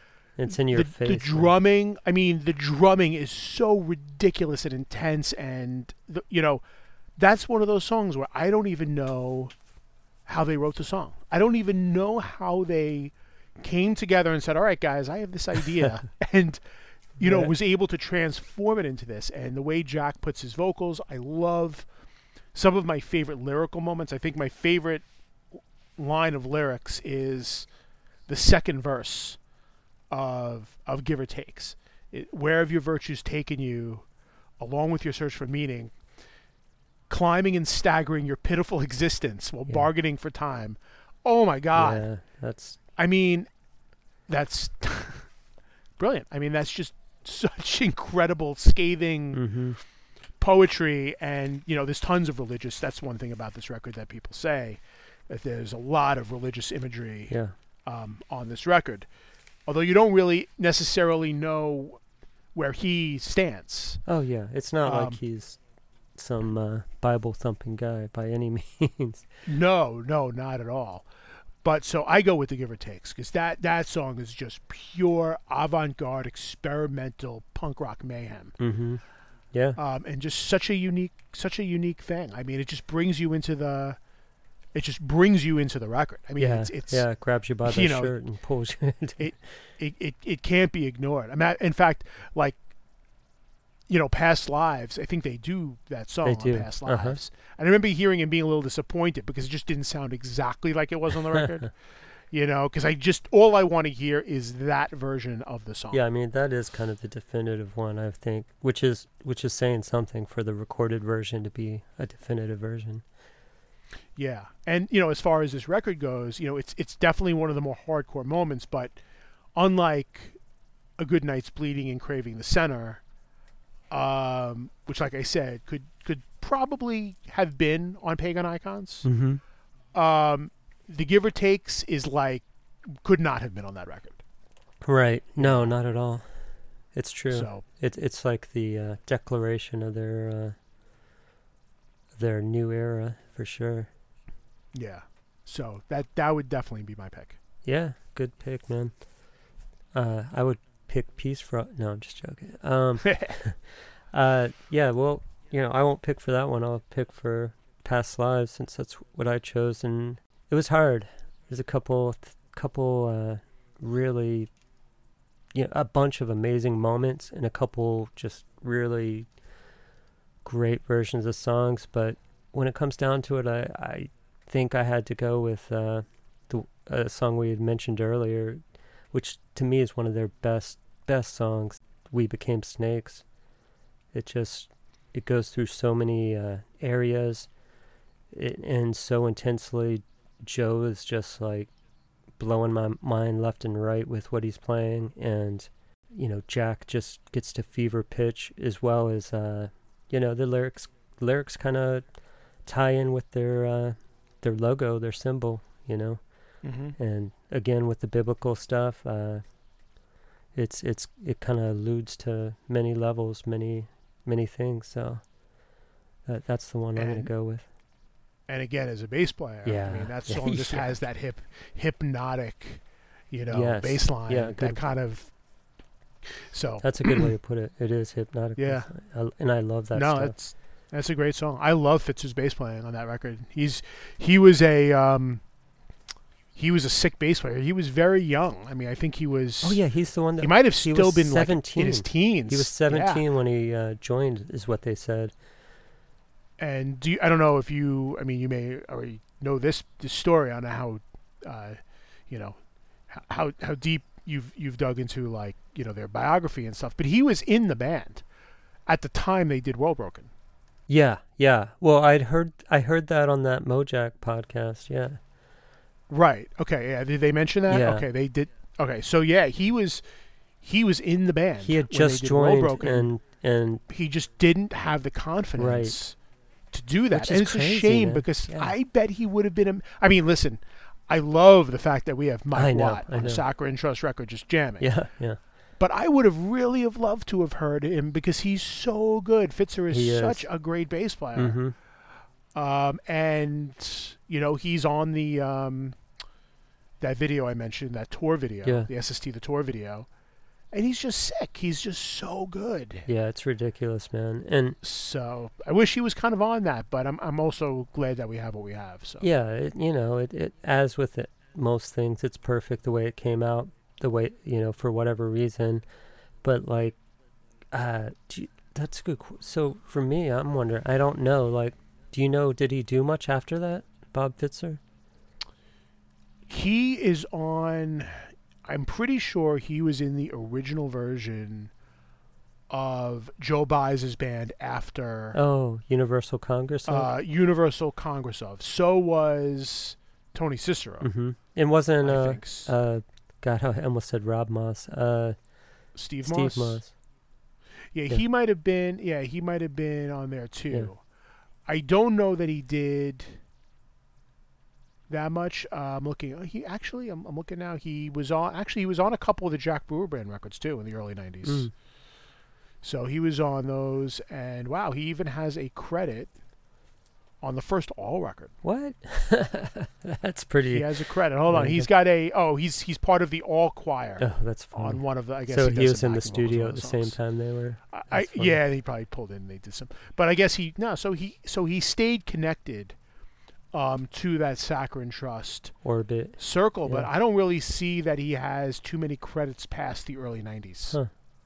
That's too bad. Like 91, 92. I don't know, when they got back, when Saccharine Trust got back together around 2000, I don't know why he was not a part of that. Not that they, didn't have a great bass player then too, but anyway. Huh. Yeah. Cool. Well, trying to think anything that we didn't cover in this that you wanted to say about Saccharine Trust or Surviving You Always? I mean, I guess the thing that I want to say is that it's just a tragedy that this record is not more accessible. I mean, Yeah. Pagan Icons, still available. In fact, I think it's even still in print. I think that you can still buy Pagan Icons direct through like the SST Superstore. Uh-huh. But, you know, World Broken was released on CD. We Became Snakes was released on CD. You know, Past Lives, obviously. Yeah. I mean, every other record of It's theirs strange, yeah. is accessible. You know, you could go to Discogs and buy those records for fairly expensive, but you know, to get like a good copy of Surviving You Always that actually has the sleeve and the insert, Yeah. you know, it's going to run you $50-$60. Oh yeah. And that's not that for a sucks. mint either, by any means. No, and that sucks. Yep. I mean, that's just so. I don't know. This is a record that I just. Yeah, it's a cornerstone in my collection, that's for sure. It is, and so few people have heard it, and even less people are going to hear it, you know, the correct way. True. But yeah, you know, and one last thing I'll say is, you know, so how many bands can you think of that merged poetry and music in quite the same way? There's a few I could say, but you know, all I can think of is like Saccharine Trust, maybe like King Missile, band like Lungfish. You know, otherwise, I don't know. yeah, I think those are good listings, and you're right. I mean, you know, I think of, you know, a lot of the early, not in the same way because musically so different, but you know, being from New York and being a little New York centric in my thinking. Uh-huh. So many of the original proto-punk, you know, folks from New York scene were really poets first. Oh, right. And right. it's sort of when they, you know, Like Tom Verlaine, people like like that. Tom Verlaine, Richard Hell, Patti Smith. True, yeah. And, you know, they were going to get a much larger audience for their poetry fronting a band Mm-hmm. than, you know, doing a poetry reading in some bookstore. Yeah, that's a good point. I didn't think about that. And, you know, I mean, even X, I mean, John Yeah. Doe and Exene. Sure. You know, a lot of you know, a lot of poets. I mean, I guess Henry Rollins, in a way, not really a poet. Yeah, I mean, Sort of went in reverse. He sort of went in reverse. He sort of, you know, his spoken word career kind of came out of his accidentally music Yeah, career rather than the other way around. And I love what Rollins does, spoken word. I Me wouldn't too. call him a poet No, at all. me either. But- And his poetry that he has released, I used to get, and I mean, you know, I guess somewhat technically it's poetry, but I wouldn't say it's on the same caliber as any of the people we just mentioned. But that's all right. Yeah. Well, I think he dabbled with it and then found his calling Yeah. with the spoken word. You know, like the stuff on Family Man, that spoken word stuff. It's not like what he does today, you know, which is really just talking, almost like, Well, yeah. you know, stand-up comedy in a way without being funny all the time, although still with a great sense of humor. Oh, yeah. I mean, he weaves in stories and themes and kind of makes points without beating you over the head with it, and gets really human with his spoken word. He's really kind of crafted that into something. Yeah. So I think that he was probably just dabbling with, you know, using words as its own form outside of the band. Started with the obvious place of poetry. He did what he did. I mean, it's not the worst stuff in the world, but it's just not what he chose to really develop, you know. Whereas, you know, I'm sure that the lyrics on Surviving You Always wasn't Jack Brewer's first attempt at poetry either. You know, who knows what his first attempts at poetry looked like. They probably weren't that great either. True. Well, yeah. I mean, I think you could say that pretty much of almost anybody. Yeah. So I kind of make that connection to some of the early New York. Yeah. Those early New York bands. Yeah. That's a valid point for sure. All right. Well, and you know, the fact that they, you know, they were into jazz, they were into poetry, but they very, very rarely, fell into the trope of the kind of beatnik jazz poetry sound. And they did a couple times, and those are probably, to me, the least successful of their material. But, in general, they took their approach in a whole different direction. Yeah. Well, this was great. Yeah, I appreciate you having me on with this one. I know that you already talked to me enough during the course of a week. Yeah, I didn't get enough hours of you this week. So, yeah, you didn't get enough. But no, Saccharine Trust, huge band for me. So I'm glad to do this one. Yeah, thanks for being on, my friend. All right.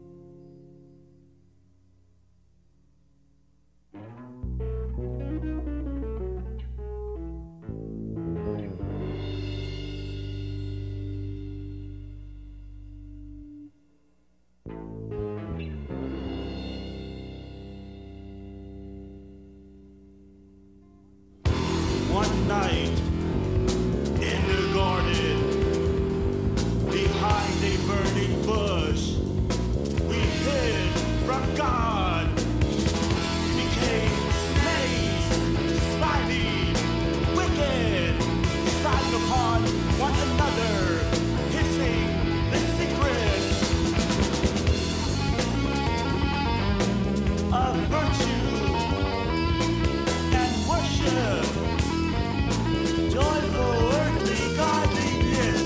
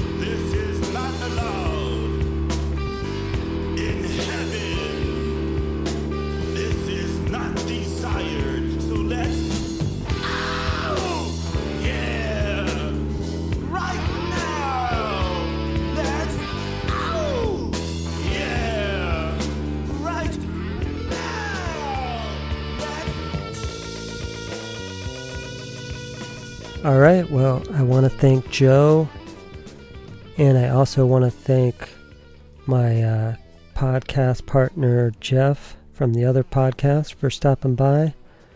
And I got to say, I've done a lot of interviews lately, and this one with Joe Baizo is one of my favorites. I love the way his mind works, that he's always striving to create and to really hone the knife that he uses to carve his creations. Anyhow, here I am, the night before releasing this episode, trying to hurry up and finish the outro for this. And for once, I'm actually recording in the dark. It's later at night, and I didn't turn the lights on. Kind of adds to the ambiance. Don't know why you need to know that, but just thought I'd tell you. So, I want to thank everyone for listening. I really encourage you to reach out. You can reach me now at the Facebook page for Out My Way Podcast. It should be up by the time this episode comes out. Please let me know how you think I'm doing, what you think I could do better, who you'd like to hear, all those things. Yeah, and anything. I just love communicating. That's why I do 2 of these. What else? I think that'll do it. I hope, if anything, this podcast, this episode has inspired someone that has not yet heard Saccharine Trust to go out and get a damn record. And for those who are familiar with them, it's like growing up, the people I knew, whenever you'd mention this band's name, if you knew who they were, you either hated them or you loved them. They're one of those bands. And I'm sure if you listen this far, you're someone that loved them. And if you're one of those people, go revisit these things, man. They're ever renewing. So good. Like, they age so much better than so many bands from back in that era. Because, frankly, they're way ahead of their time. And anyhow, I'm not going to keep you too much longer. I just want to say a deep bow of thanks to all these artists for gifting this healing music to us. This is a fucking fractured, wounded, and suffering world.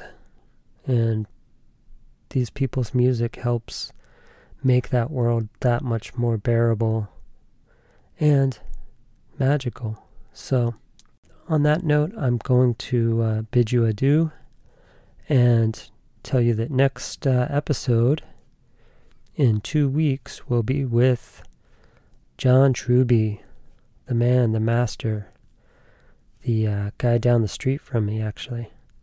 And I can't wait. He is one of my favorite. This is just part 1. I'm going to go so deep with him. So we took our time.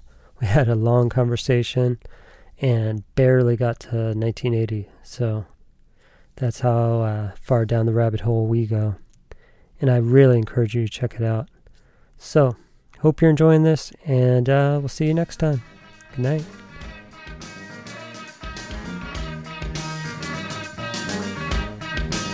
Express yourself. Express yourself.